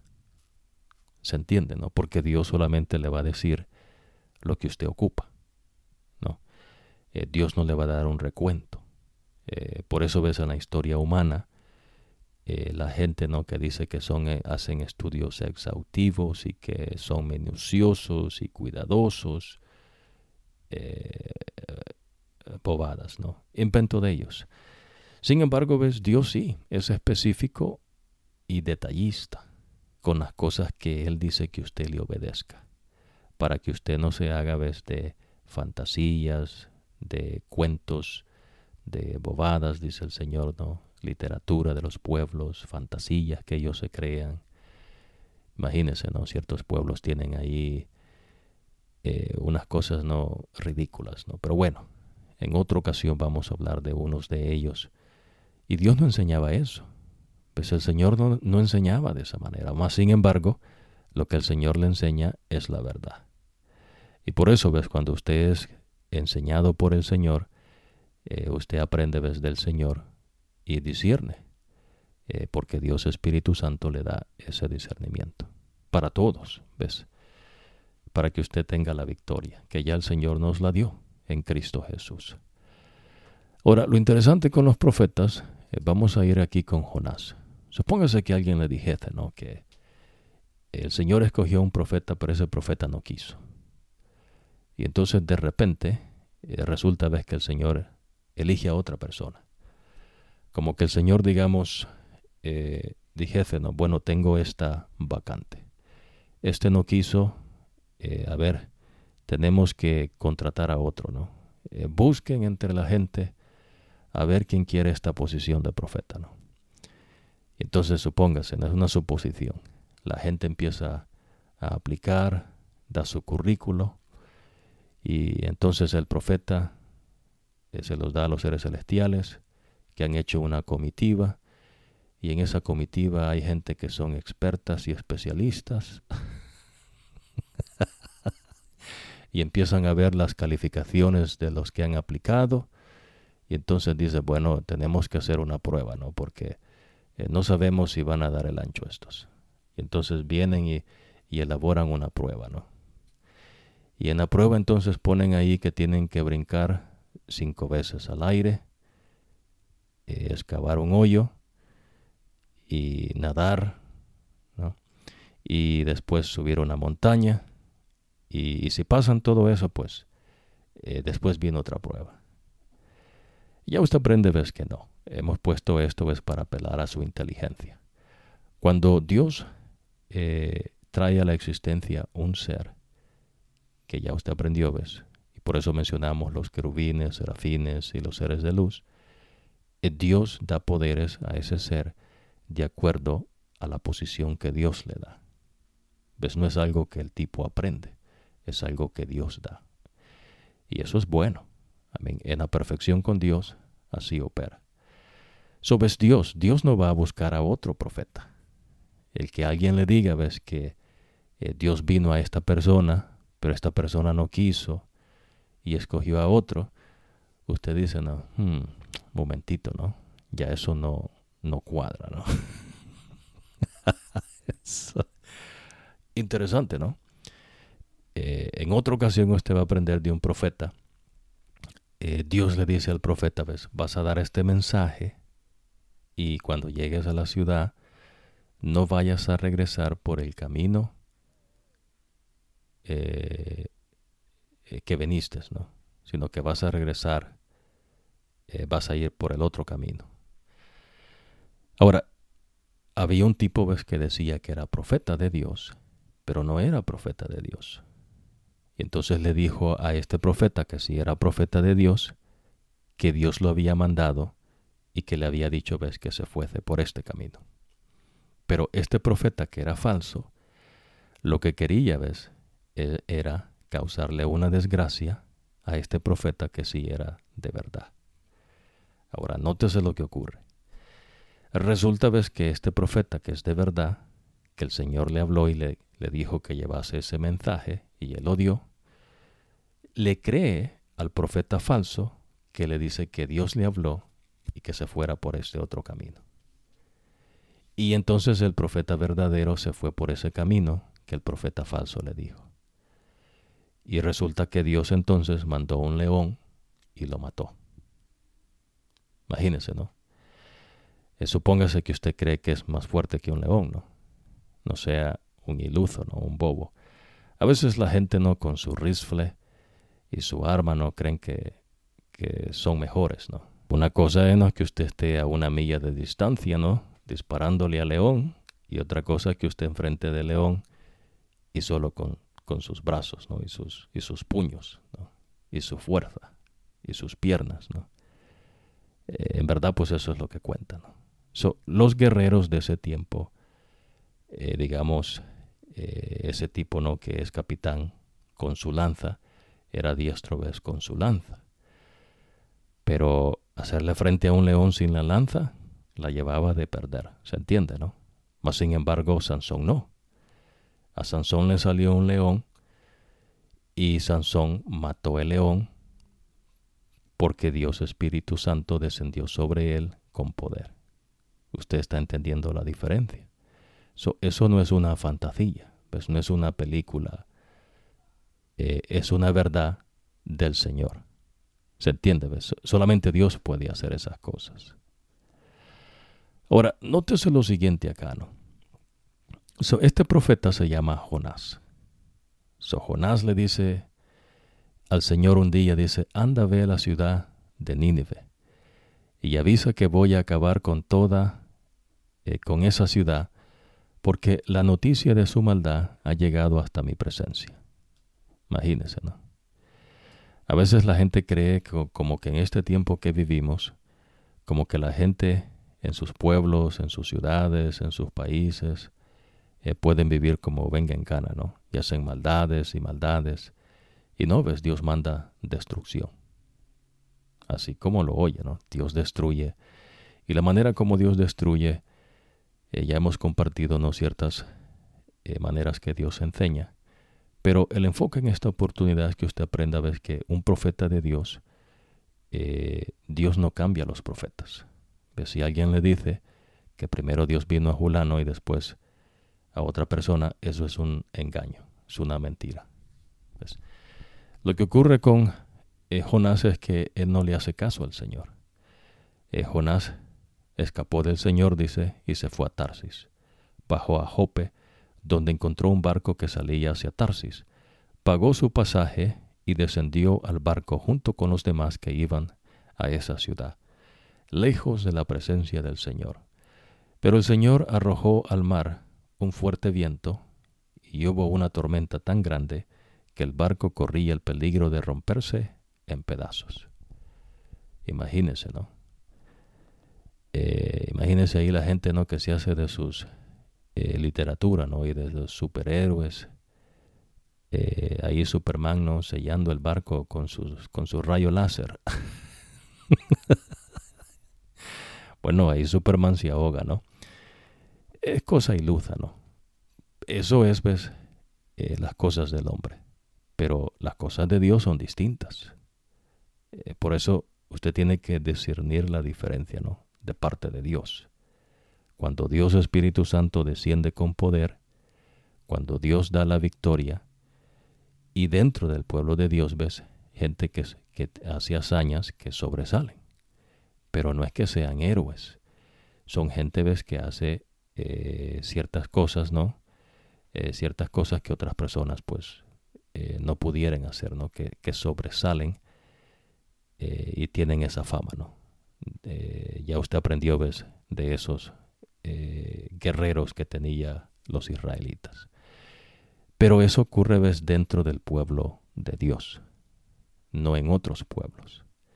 Y eso ocurre, ves, dentro de la iglesia de Cristo, no fuera de la iglesia de Cristo. ¿Se entiende, no? Resulta, ves, que el Señor no va a cambiar de parecer, ¿no? ¿Quién es el profeta? Interesante, ¿no? En la otra ocasión vamos a profundizar más en cuanto a los profetas. Pero si una persona, ves, le dicen que el profeta, ¿no? Primero Dios le habló a fulano, pero que él no quiso o ella no quiso. Y entonces después resulta, ves, que el Señor escogió a otra persona. Ese no es de Dios, ¿ves? No opera así con las cosas de Dios. Interesante, ¿no? Ahora, nótese lo siguiente. Dios habla por el profeta. El profeta dio el mensaje. Y lo que Dios habla al profeta, el profeta dice al pueblo. ¿Y qué es lo que ocurre? ¿Ves? La gente ha roto el pacto del Señor. Todo el tiempo, ¿ves? De los israelitas rompen el pacto del Señor. Y lo que ocurre es que ellos claman a Dios, ¿no? Dios levanta a un libertador y hay paz. Digamos, en el caso de un tipo, ¿no?, que se llama Ahod, después que Dios le da la victoria, hay paz por 80 años. Interesante, ¿no? Después que Samgar mata a esos 600 filisteos con una vara, ¿no?, de arar bueyes, imagínense, ¿no? Y eso es importante, ¿no?, que usted vea la diferencia cuando Dios desciende con poder en una persona, porque con una vara usted no puede matar, ¿ves? Humanamente hablando, ¿no? Por más que se invente alguien, ¿no?, en una película que tire patadas, ¿no?, y levántese y tira puñetazos, ¿no?, y pega con la vara, eso no va a matar, ¿ves? Pero cuando Dios Espíritu Santo desciende con poder, el golpe de esa vara ya no es un golpe humano. ¿Va entendiendo? Cuando Sansón golpeaba a los filisteos con la quijada, no era un golpe humano, ¿ves? Es el poder de Dios. Y los soldados caían muertos, ¿ves? Esas cosas no se pueden explicar, ¿ves? Así como la vida, así como la creación de Dios. A eso se le llama el poder de Dios. No se puede explicar. Y eso es Dios, ¿ves? Dios es poder. El poder no es Dios, ¿no? Bueno, vamos entonces a ir de regreso acá con las iglesias. Ahora resulta, ves, que usted está viviendo en este tiempo, ¿no? Entonces Dios tiene esos mensajes a la iglesia de Éfeso, a la iglesia de Esmirna, a la iglesia de Éfeso en particular. Dios manda un mensaje, ¿no?, al ángel, a la iglesia de Esmirna, a la iglesia de Pérgamo, Tiatira, Sardis, Filadelfia y la Odisea. A veces no es interesante, por lo menos uno, ¿no? Digamos, gente, ¿no?, que dicen que son teólogos y hacen sus estudios. Nosotros no estamos hablando nada de eso, ¿no? Nosotros hacemos esa aclaración, ¿ves?, que es Dios Espíritu Santo el que abre y da el entendimiento. Por lo menos en la revelación que Dios da a Daniel para que dé el significado de la estatua que Dios puso a Nabucodonosor en visión en sueños, nadie puede entender ese significado. Solamente Dios, ¿ves?, porque Dios es el que la puso. Y Dios se la reveló a Daniel. ¿Se entiende, no? Éfeso, Esmirna, Pérgamo, Tiatira, Sardis, Filadelfia y la Odisea. Hermoso, ¿no? Lo interesante es, ves, que en medio de ellos, dice, estaba uno semejante al Hijo del Hombre. Habían 7 candelabros de oro, vestido con una túnica larga. Una túnica larga, no, imagínense, ¿no? Le está describiendo cómo se ve a quien Juan vio. Vestido con una túnica larga.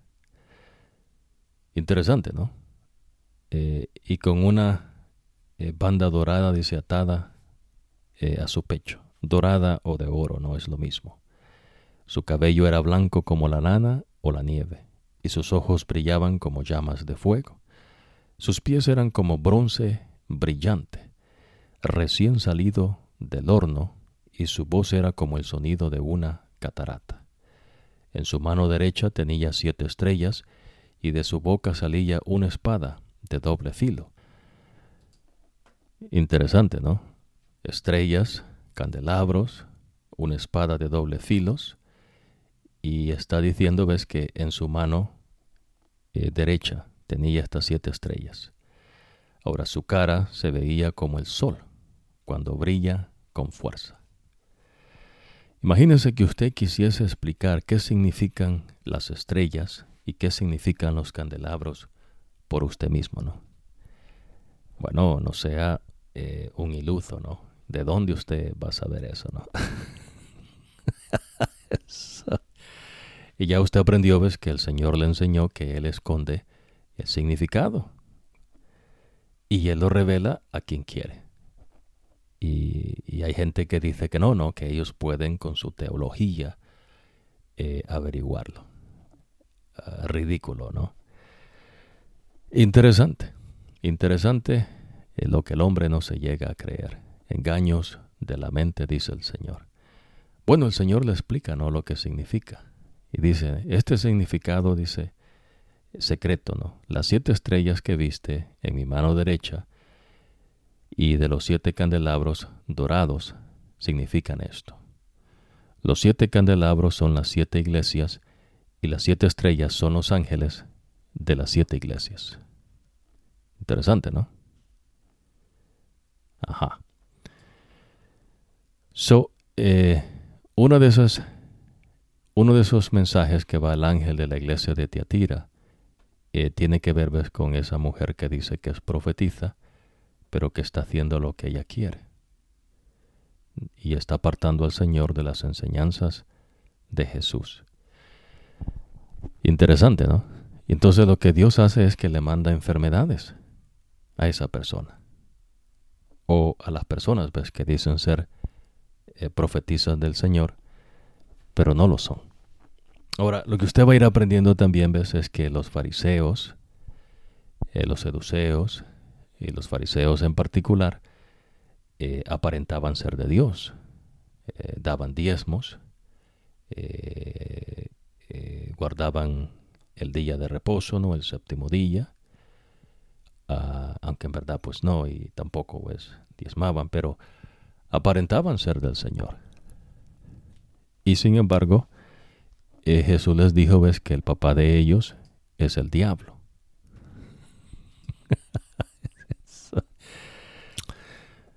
Interesante, ¿no? Imagínense, Jesús les dice, el papá de ustedes es el diablo. Ustedes hacen lo que el diablo hace, ¿no? Pero ellos dicen que son del Señor. Bueno, de igual manera ves estas mujeres que dicen que son profetizas. Mas sin embargo, ves, lo que ellas enseñan, apartan de Dios a sus hijos. Y si no cambian, dice el Señor, Él va a quitar su candelabro de allí. Porque la iglesia no le pertenece a los seres humanos. La iglesia es de Cristo. ¿Se entiende? Nótese lo siguiente. Supóngase que el profeta le dice, no, bueno, Dios me llamó a mí, pero yo no quise, y entonces Dios escogió, digamos, a mi esposa, ¿no? O Dios escogió a otra mujer. Entonces dice uno, ¿en serio, no? Interesante, ¿no? Bueno, eso es un engaño, ¿ves? Dios no va a cambiar de parecer. Dentro de los libertadores que Dios levanta, ¿no?, con los israelitas, aparece una mujer que la gente dice, no, muchas cosas. Y tiene que entender, ¿ves? Una cosa es que Dios diga algo y otra cosa es que la gente diga algo. Una cosa es que Dios haga algo y otra cosa es que la gente haga algo. Me explico, ¿no? Usted encuentra en los escritos sagrados de que la gente hace cosas que Dios no pidió, pero están allí para que usted llegue a esos entendimientos que la gente siempre actúa como ellos quieren, pero no es que Dios les dijo que hicieran eso que ellos hicieron. Me explico, ¿no? En esta ocasión, el Señor manda que se llame a un tipo que se llama Barak. Interesante, ¿no? Por lo menos, vamos a regresar con este juez. El primer juez, ¿no?, que se levanta es Otoniel, el libertador. No es un juez, ves, como en el mundo, ¿no?, digamos, en el campo jurídico. eso ni cerca, ¿no? No estamos hablando de eso. Estos son libertadores. Para Dios un juez es un libertador. Claro que Dios levanta, ¿no? Dios levanta como libertador a Otoniel. Después a Ot. Ahora, lo interesante, ¿ves? Es que durante 80 años, después que a Ot, ¿ves?, liberta a los israelitas, se vive en paz. Y después viene un tipo que se llama Samgar. Pero de Samgar no se habla mucho. Y claro, ¿ves?, el que está escribiendo aquí es Samuel. Ya usted va a aprender, ¿no?, cómo es que usted puede ver que es Samuel el que escribe. Porque es lo que Dios revela, ¿ves? Lo mismo ves con Sansón. Entonces, de Samgar usted no oye hablar mucho. Pero este tipo mató, ¿ves?, en una ocasión con una vara a 600 guerreros filisteos. Y hasta ahí Dios le dice. Ahora, cuando después viene Débora, lo interesante, ¿no?, que ocurre allí, que también es algo corto, ¿no?, que Débora dice que es una profetisa y esposa de Lapidot. Ahora, me gustaría que usted pusiese atención a esto, ¿no? Resulta que en esta iglesia de Tiatira está una mujer que dice que es profetisa. ¿Se entiende, no? Pero el Señor la llama Jezabel. Es decir, ¿ves?, ella no es profetisa de Dios. Ella dice que es profetisa de Dios, pero no es profetisa de Dios, sino que de Satanás. Ok, ahora nótese lo siguiente, ¿no? Vamos a ir de regreso con lo que Samuel escribe, ¿no?, que Dios le dice, y está esta mujer que se llama Débora. Lo interesante es, ves, que Débora era profetisa, pero Dios no llama a Débora para que liberte a los israelitas. Dios llama a Barak. Ahora, me gustaría que usted viese esto, ¿ves? ¿Por qué cuando Dios levanta a Samgar no aparece un profeta? Aprendió usted, ¿verdad? Digamos, cuando Dios liberta a los israelitas por medio de Gedeón, ¿no? Y Gedeón viene después, ¿no?, de Débora. Lo interesante, ¿ves?, es que Gedeón, Dios manda a un profeta y les dice, ¿ves?, el por qué es que ellos están siendo oprimidos. Débora es una profetisa del Señor, ¿no? Eso sí, aquí usted aprende, ¿ves? Pero el Señor no mandó a Débora a libertar a los israelitas. Dios le dice a Débora que llame a Barak. Ahora, Barak está como indeciso, ¿no? Imagínese, ¿no?, que de repente llegue una mujer que dice que es profetisa del Señor. Y entonces usted sabe, ¿no?, que pues sí, que ella, Dios ha hablado con ella, pero dice, ¿será cierto, no, que esta mujer me está diciendo la verdad, no? No me estará dando aquí cuento, ¿no? Y quiere que vaya yo a la guerra y el Señor tal vez ni le ha hablado, ¿no? Y entonces él pide, ¿ves?, pide algo, ¿no?, una garantía que si en verdad es el Señor. Ya usted va a aprender, ¿no?, más adelante. Pero traemos esto, ¿ves?, de expansión para que usted pueda discernir. Ahora, Débora dice algo que el Señor no dijo. Ella dice, ¿ves?, que se va a decir que ella fue la que libertó a los israelitas. Pero Dios nunca dijo eso. Pues Dios a quien llamó para que se libertase a los israelitas es Barak. Barak obedeció y fue a la guerra y el Señor le dio la victoria. ¿Qué tal si va Débora y no Barak? Dios no da la victoria. ¿Usted entiende? A veces no cuesta trabajo a la gente ver esto porque como hay muchas tendencias, ves, en pueblos que no son de Dios, donde se hacen mujeres que son diosas, esto es como que le tiren, digamos, como que las personas que creen, ¿no?, que hay mujeres diosas, esto es como lo último, ¿no?, para ellos. Y entonces a veces en películas o en literatura, ¿no?, de escritores, ven a Débora, ¿no?, que va ahí con espada, inclusive, ¿no?, peleando.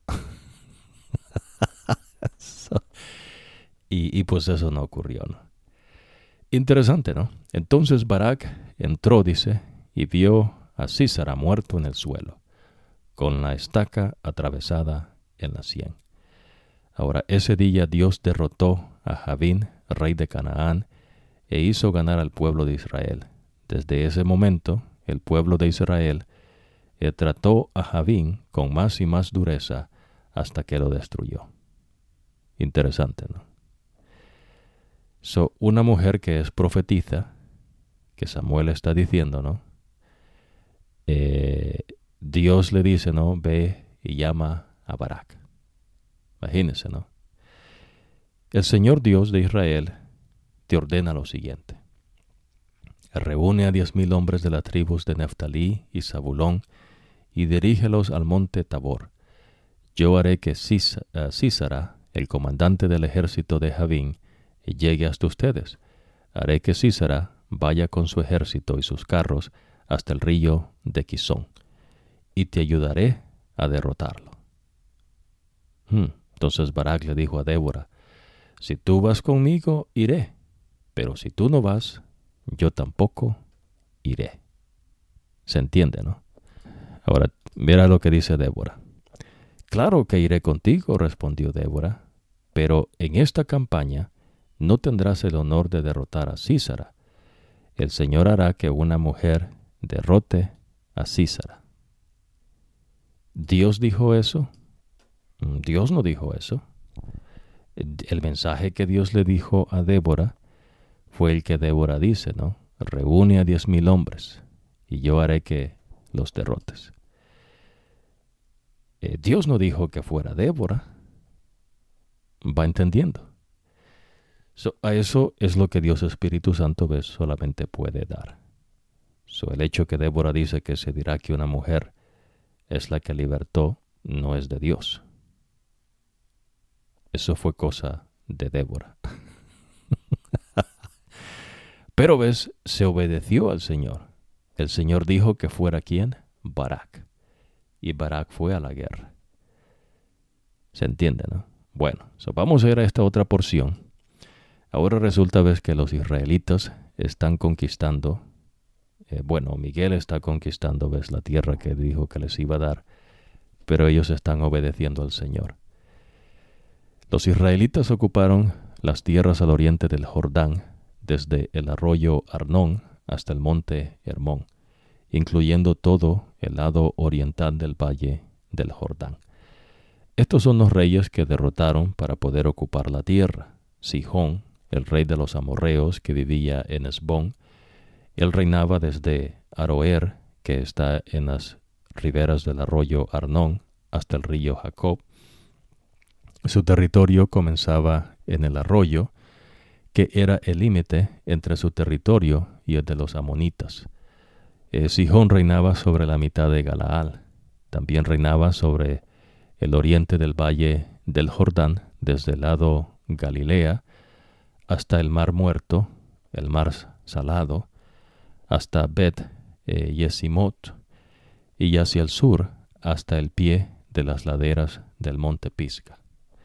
Los israelitas capturaron también el territorio del rey Og de Basán, uno de los últimos refaitas que vivían en Astarot y en Edrei.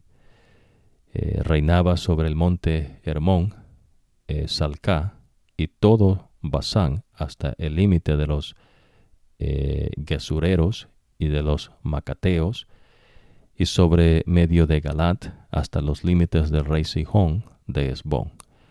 Moisés, siervo del Señor, derrotó a estos reyes, y este mismo Moisés siervo del Señor, él les dio ese territorio como posesión a los rubenitas, a los gaditas y a la media tribu de Manasés. Estos son los reyes que Josué y los israelitas derrotaron al lado occidental del río Jordán, desde Baal-Gad en el valle del Líbano hasta el monte Jalac, que se eleva hacia el Seir. Josué repartió este territorio entre las tribus de Israel de acuerdo a las asignado a cada una. Hacían parte de este territorio la región montañosa, los valles occidentales, el valle del Jordán, las laderas orientales, las tierras del desierto y el Nehuet.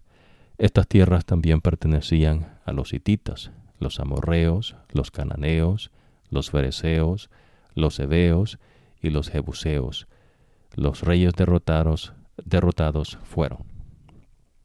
Ahora, nótese lo siguiente, ¿no? Y esto se pone un poco difícil para las personas, ¿no? Pero es la verdad.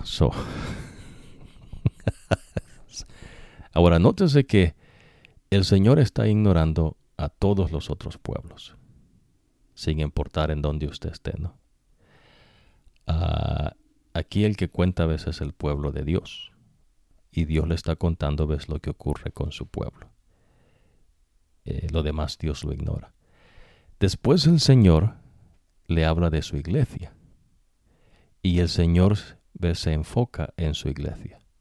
Claro, ves, no que Dios no tenga cuidado del mundo. Acuérdese que ya le enseñó al Señor que Él está al control del mundo. Y el mundo no hace lo que quiere. Ni el diablo, ¿no? El diablo no dice pillo sin que Dios le diga, a ver, decí pillo, y el diablo dice pillo, ¿no? Pero lo que Dios le está enseñando, ves, es el propósito de salvación del Señor. Para Dios lo importante es eso. Y por eso Él resalta lo que Él hace con su pueblo. Y el que se lleva la gloria todo el tiempo es el Señor. En los otros pueblos, ellos se tiran flores ellos mismos. Y ellos dicen, ves, que ellos son grandes, que ellos son de no sé qué, que vienen de no sé dónde y que tienen delirios en la mente, ¿no? Entonces Dios no está con esa gente. ¿Se entiende, no?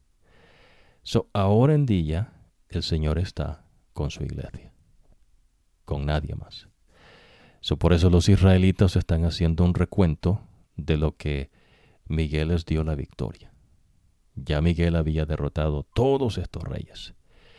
Y ahora Josué le va a dar una lista de 31 reyes que Miguel derrotó, pero que los israelitas le obedecieron a Miguel y fueron a la guerra por mandato de Dios. Pero no fueron ellos los que vencieron, sino Miguel. Ahora, estos son los reyes, dice el rey de Jericó, el rey de Ai, ciudad que quedaba cerca de Betel, el rey de Jerusalén, el rey de Hebrón, el rey de Jarmut, el rey de Laquis, el rey de Eglón, el rey de Geser, el rey de Debir, el rey de Geder, el rey de Gorma, el rey de Arad, el rey de Libna, el rey de Adulam, el rey de Maquedá, el rey de Betel, el rey de Tapuhat, el rey de Efer, el rey de Afec, el rey de Sarón, el rey de Madón, el rey de Hazor, el rey de Simrón, Merón, el rey de Aksaf, el rey de Tanac, el rey de Megiddo, el rey de Sedes, el rey de Jocnea en el Carmelo, el rey de Dor en Nafot Dor, el rey de Goyín en Gilgal, el rey de Tirsa.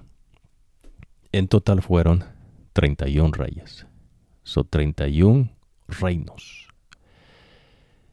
Y los reyes que derrotó Moisés cuando estaba vivo, ¿no? Bueno, no Moisés, pero Miguel. ¿Se entiende? ¿No? Eso es importante que vea ese discernimiento. Dios le dice a Moisés, mi ángel irá delante de ti y él te dará la victoria. El que conquistó allí es Miguel. Cuando Jesús, no que es el Señor que se hace hombre, vive una vida de perfección a la obediencia a los mandatos del Señor, muere y resucita Y claro, ves, antes de morir Jesús establece su iglesia. Al ascender al cielo, lo que el Señor dice es que mandará a su Espíritu de parte de Dios Padre. Entonces lo que usted está aprendiendo es que el Señor nos dio la victoria. Pero el Señor pide algo de usted. Y lo que Dios pide es obediencia. Obediencia, ves, a los mandatos de Jesús, a las enseñanzas de Jesús. Y las enseñanzas de Jesús son las enseñanzas que Dios dio a Moisés, que inclusive están vigentes ahora en día. Interesante, ¿no? Y además de eso, el Señor da otras enseñanzas, y por eso usted va a aprender, ¿ves?, que Jesús hablaba como quien tenía autoridad. No así, ves, los fariseos y saduceos. Ahora, resulta lo siguiente. Cuando Josué estaba ya muy viejo, el Señor le dijo: estás muy viejo y todavía queda gran parte de la tierra por conquistar. Ahora, no has ocupado la tierra de los filisteos, ni el territorio gesureo. Todavía falta conquistar el territorio desde el río Sihor, que está al oriente de Egipto, hasta el territorio de Ecrón, al norte, que es el de los 5 gobernantes filisteos de Gaza, Asot, Ascalón, Gat y Ecrón. También falta por conquistar el territorio de los sabeos, en el sur, la tierra de los cananeos y Meara, que pertenece a los sidonios. Falta también por conquistar a Afec, en los límites de los amorreos, la tierra de los giblitas y todo el Líbano hasta el oriente, desde Baal-Gad al pie del monte Hermón hasta la entrada de Hamat. Imagínense, ¿no? Imagínense que Josué le dijese al Señor: Señor, pero necesito que me des un GPS, ¿no? Necesito ubicarme acá, ¿no? No, ves, la gente, por eso mencionamos, ves, que las fuerzas físicas y mentales del hombre han venido disminuyendo, ¿no? La gente no se puede mover ahora sin el GPS, se pierde fácilmente, ¿no? Bueno, en ese tiempo no, ves, la gente tenía un sentido de ubicación más claro. Y acuérdese que el Señor, pues, es el que le está diciendo acá a Josué, ¿no? Ahora, yo mismo los expulsaré ante los israelitas. Solo encárgate de repartir la tierra a los israelitas como una herencia, tal como te lo ordené. Así que ahora divide esta tierra como una herencia entre las 9 tribus restantes y la media tribu de Manasés. Interesante, ¿no?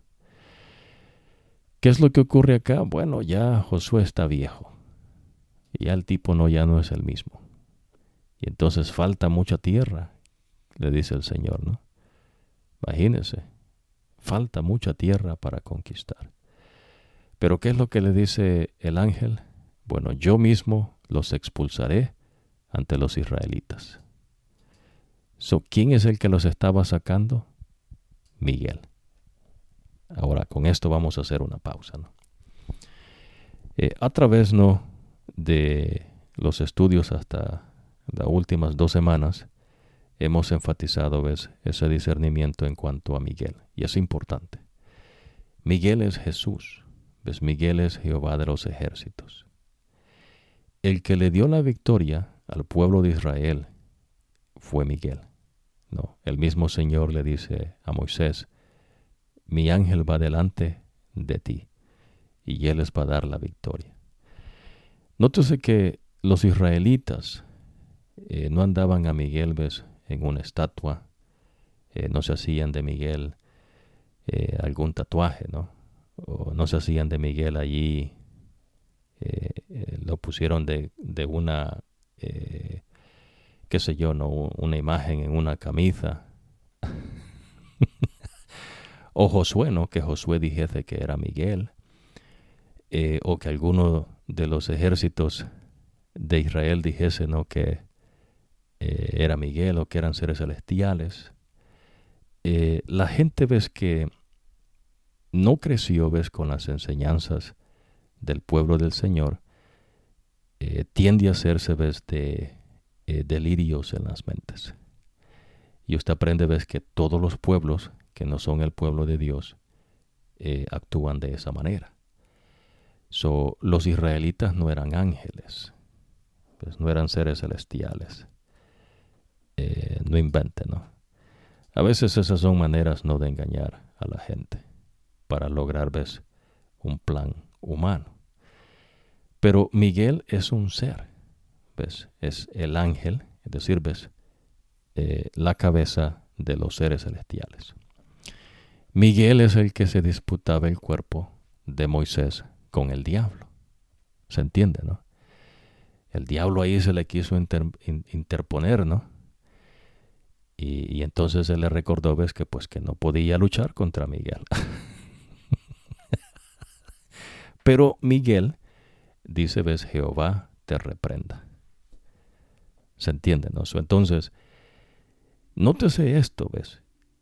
Miguel está diciendo a Josué, tú ya estás muy viejo y todavía queda grande parte de la tierra por conquistar. Y le lista con lujo de detalles todas esas tierras. Josué entiende, ¿ves? Y Josué no ocupa andar allí una iPad, ¿no? O un GPS o un mapa. La gente tenía capacidad mental más que hoy la gente de ahora en día, ¿no? Si usted cree, ¿no?, que una calculadora es una grande cosa o una computadora, pues en verdad no lo son.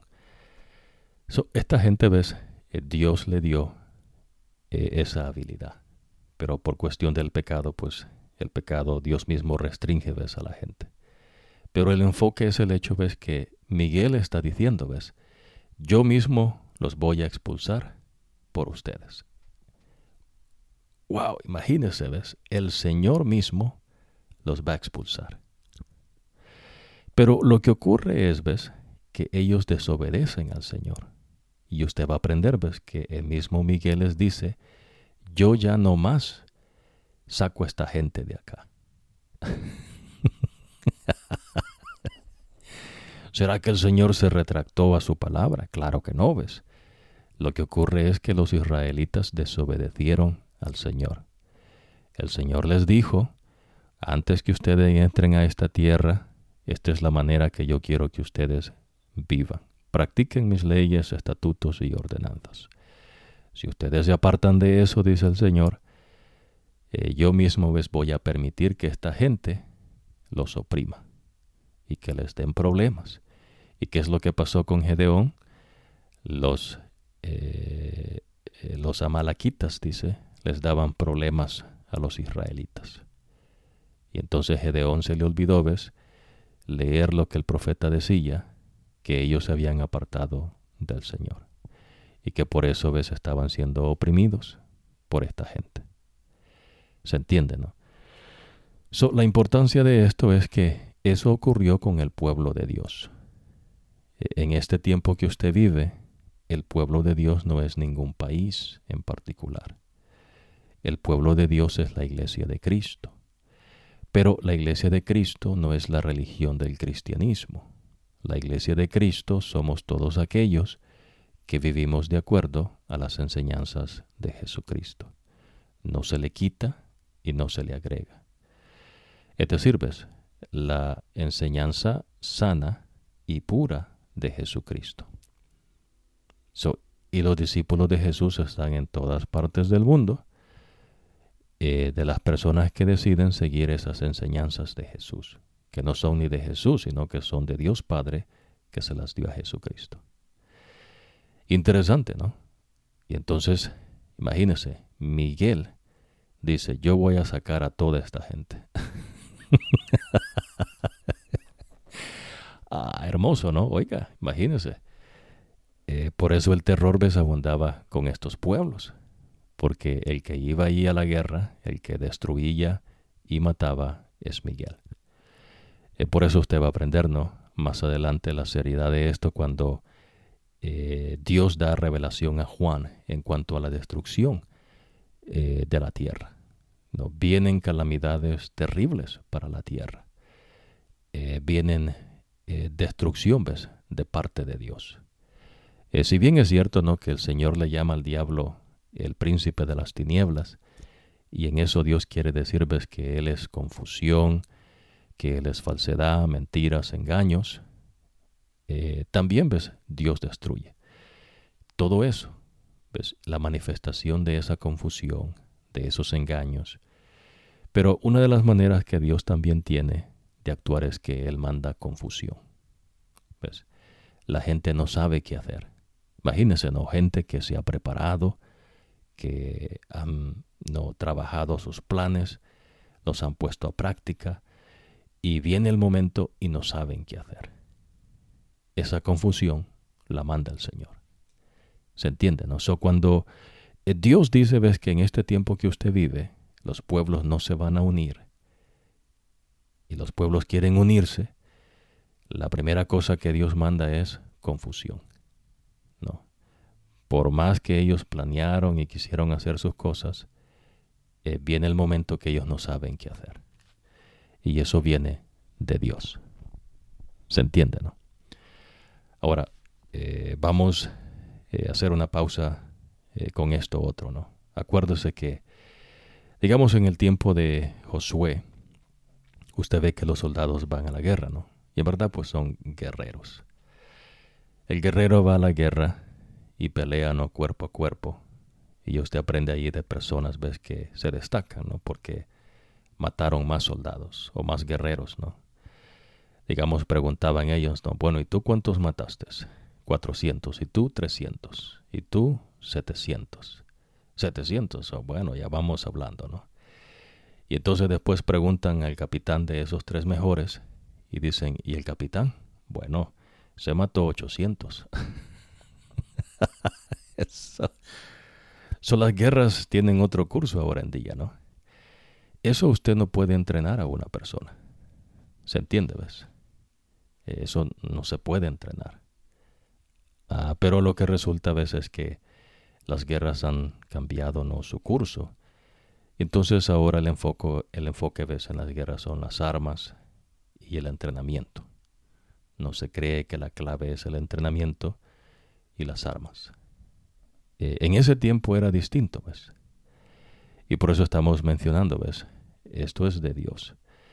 En ese tiempo, ¿ves?, el que sobresalía era el guerrero, no el arma. La arma era secundaria. Digamos, estos tipos, David mismo, ¿ves?, cuando se dice que Saúl mató a 1000 y David a 10,000, no crea que es un cuento, no, o una canción de fantasía, ¿no? Como los superhéroes que salen en las películas, ¿no?, que vuelan, y hacen sus cosas ahí, ¿no?, en la fantasía de la persona. Estas son cosas reales, ves, que ocurrieron. Imagínense, Sansón, y acuérdese, ¿no?, que este soldado, este guerrero capitán, mató 800 hombres con su lanza, ¿no?, diestro con su arma. Pero Sansón, ves, Dios Espíritu Santo descendía con él, y con una quijada de burro mató a 1000 hombres, ¿no? Lo que Dios le está enseñando, ves, es que el que hace es Dios. Pero este es el pueblo de Dios. Dios no obra así con otros pueblos. ¿Se entiende, no? Y en este tiempo Dios obra así en su iglesia. Es más, ves, lo que usted va a aprender es que cuando ya la iglesia de Cristo, dice el Señor, imagínese, ¿no? Si estos ya no me obedecen, dice el Señor, la tierra no sirve para nada, sino para ser destruida. Por eso, esto viene del Señor, ¿ves? No crea usted que Miguel está con algún pueblo o una nación, ¿no? Miguel está con la iglesia de Cristo. ¿Se entiende, ves? Así como estaba con el pueblo de Israel, porque es el pueblo que el Señor estableció, y la iglesia es la iglesia que el Señor estableció, y la iglesia le pertenece a Jesús y no es un pueblo específico. ¿Se entiende, no? Ahora, esto es importante porque en la próxima ocasión ya usted va a aprender más del discípulo y del reino del Señor. Y porque el Señor dice, ves, que ahí no va a entrar nada inmundo. Imagínese, ¿no?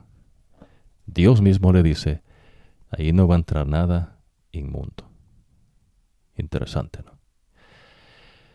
Supóngase que estos capitanes, bueno, este capitán en particular, ¿no? Dijese, bueno, es que para hacer esto tienes que entrenarnos.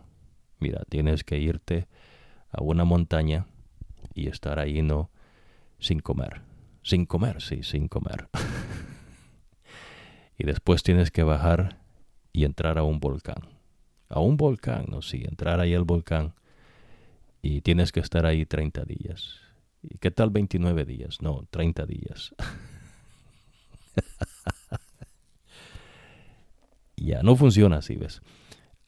Esas cosas no se pueden entrenar. Es como cuando alguien le dice, ¿no? Que va a ser una película de la vida real. No se puede. Esas cosas, ¿ves? Recuérdese. Estamos hablando del pueblo de Dios. Resulta, ¿ves? Que estos que andaban con David, y usted va a aprender más adelante, David anduvo, ¿ves? Huyendo de su propia gente. Su propia gente lo quería matar. Imagínense, ¿no? Cómo Dios tuvo que lidiar con los israelitas. Dios siempre dispuesto a perdonarlos. Dios quería el bien para ellos. Dios hablaba con ellos, mandaba profetas. Y lo que ellos hacían era mataban al profeta. Y entonces Dios, ves, como Él tiene su propósito trazado, y había dicho que vendría de una mujer hebrea. Imagínense, ¿no? El pueblo de Dios se apartó tanto que cada quien hacía lo que quería. Y entonces llegó el momento cuando fueron invadidos por los asirios y resulta, ves, que pues no podían hacer frente a semejante ejército. Y entonces, como Dios había dicho de que Él vendría y nacería de una mujer hebrea, no de una mujer, no de allá de, qué sé yo, no de Grecia o de España o de Inglaterra o de las Américas. No, ves, una mujer de la parentela del pueblo que Él establece. Como Él dijo eso, en los atrios celestiales se dio la orden y salió un querubín.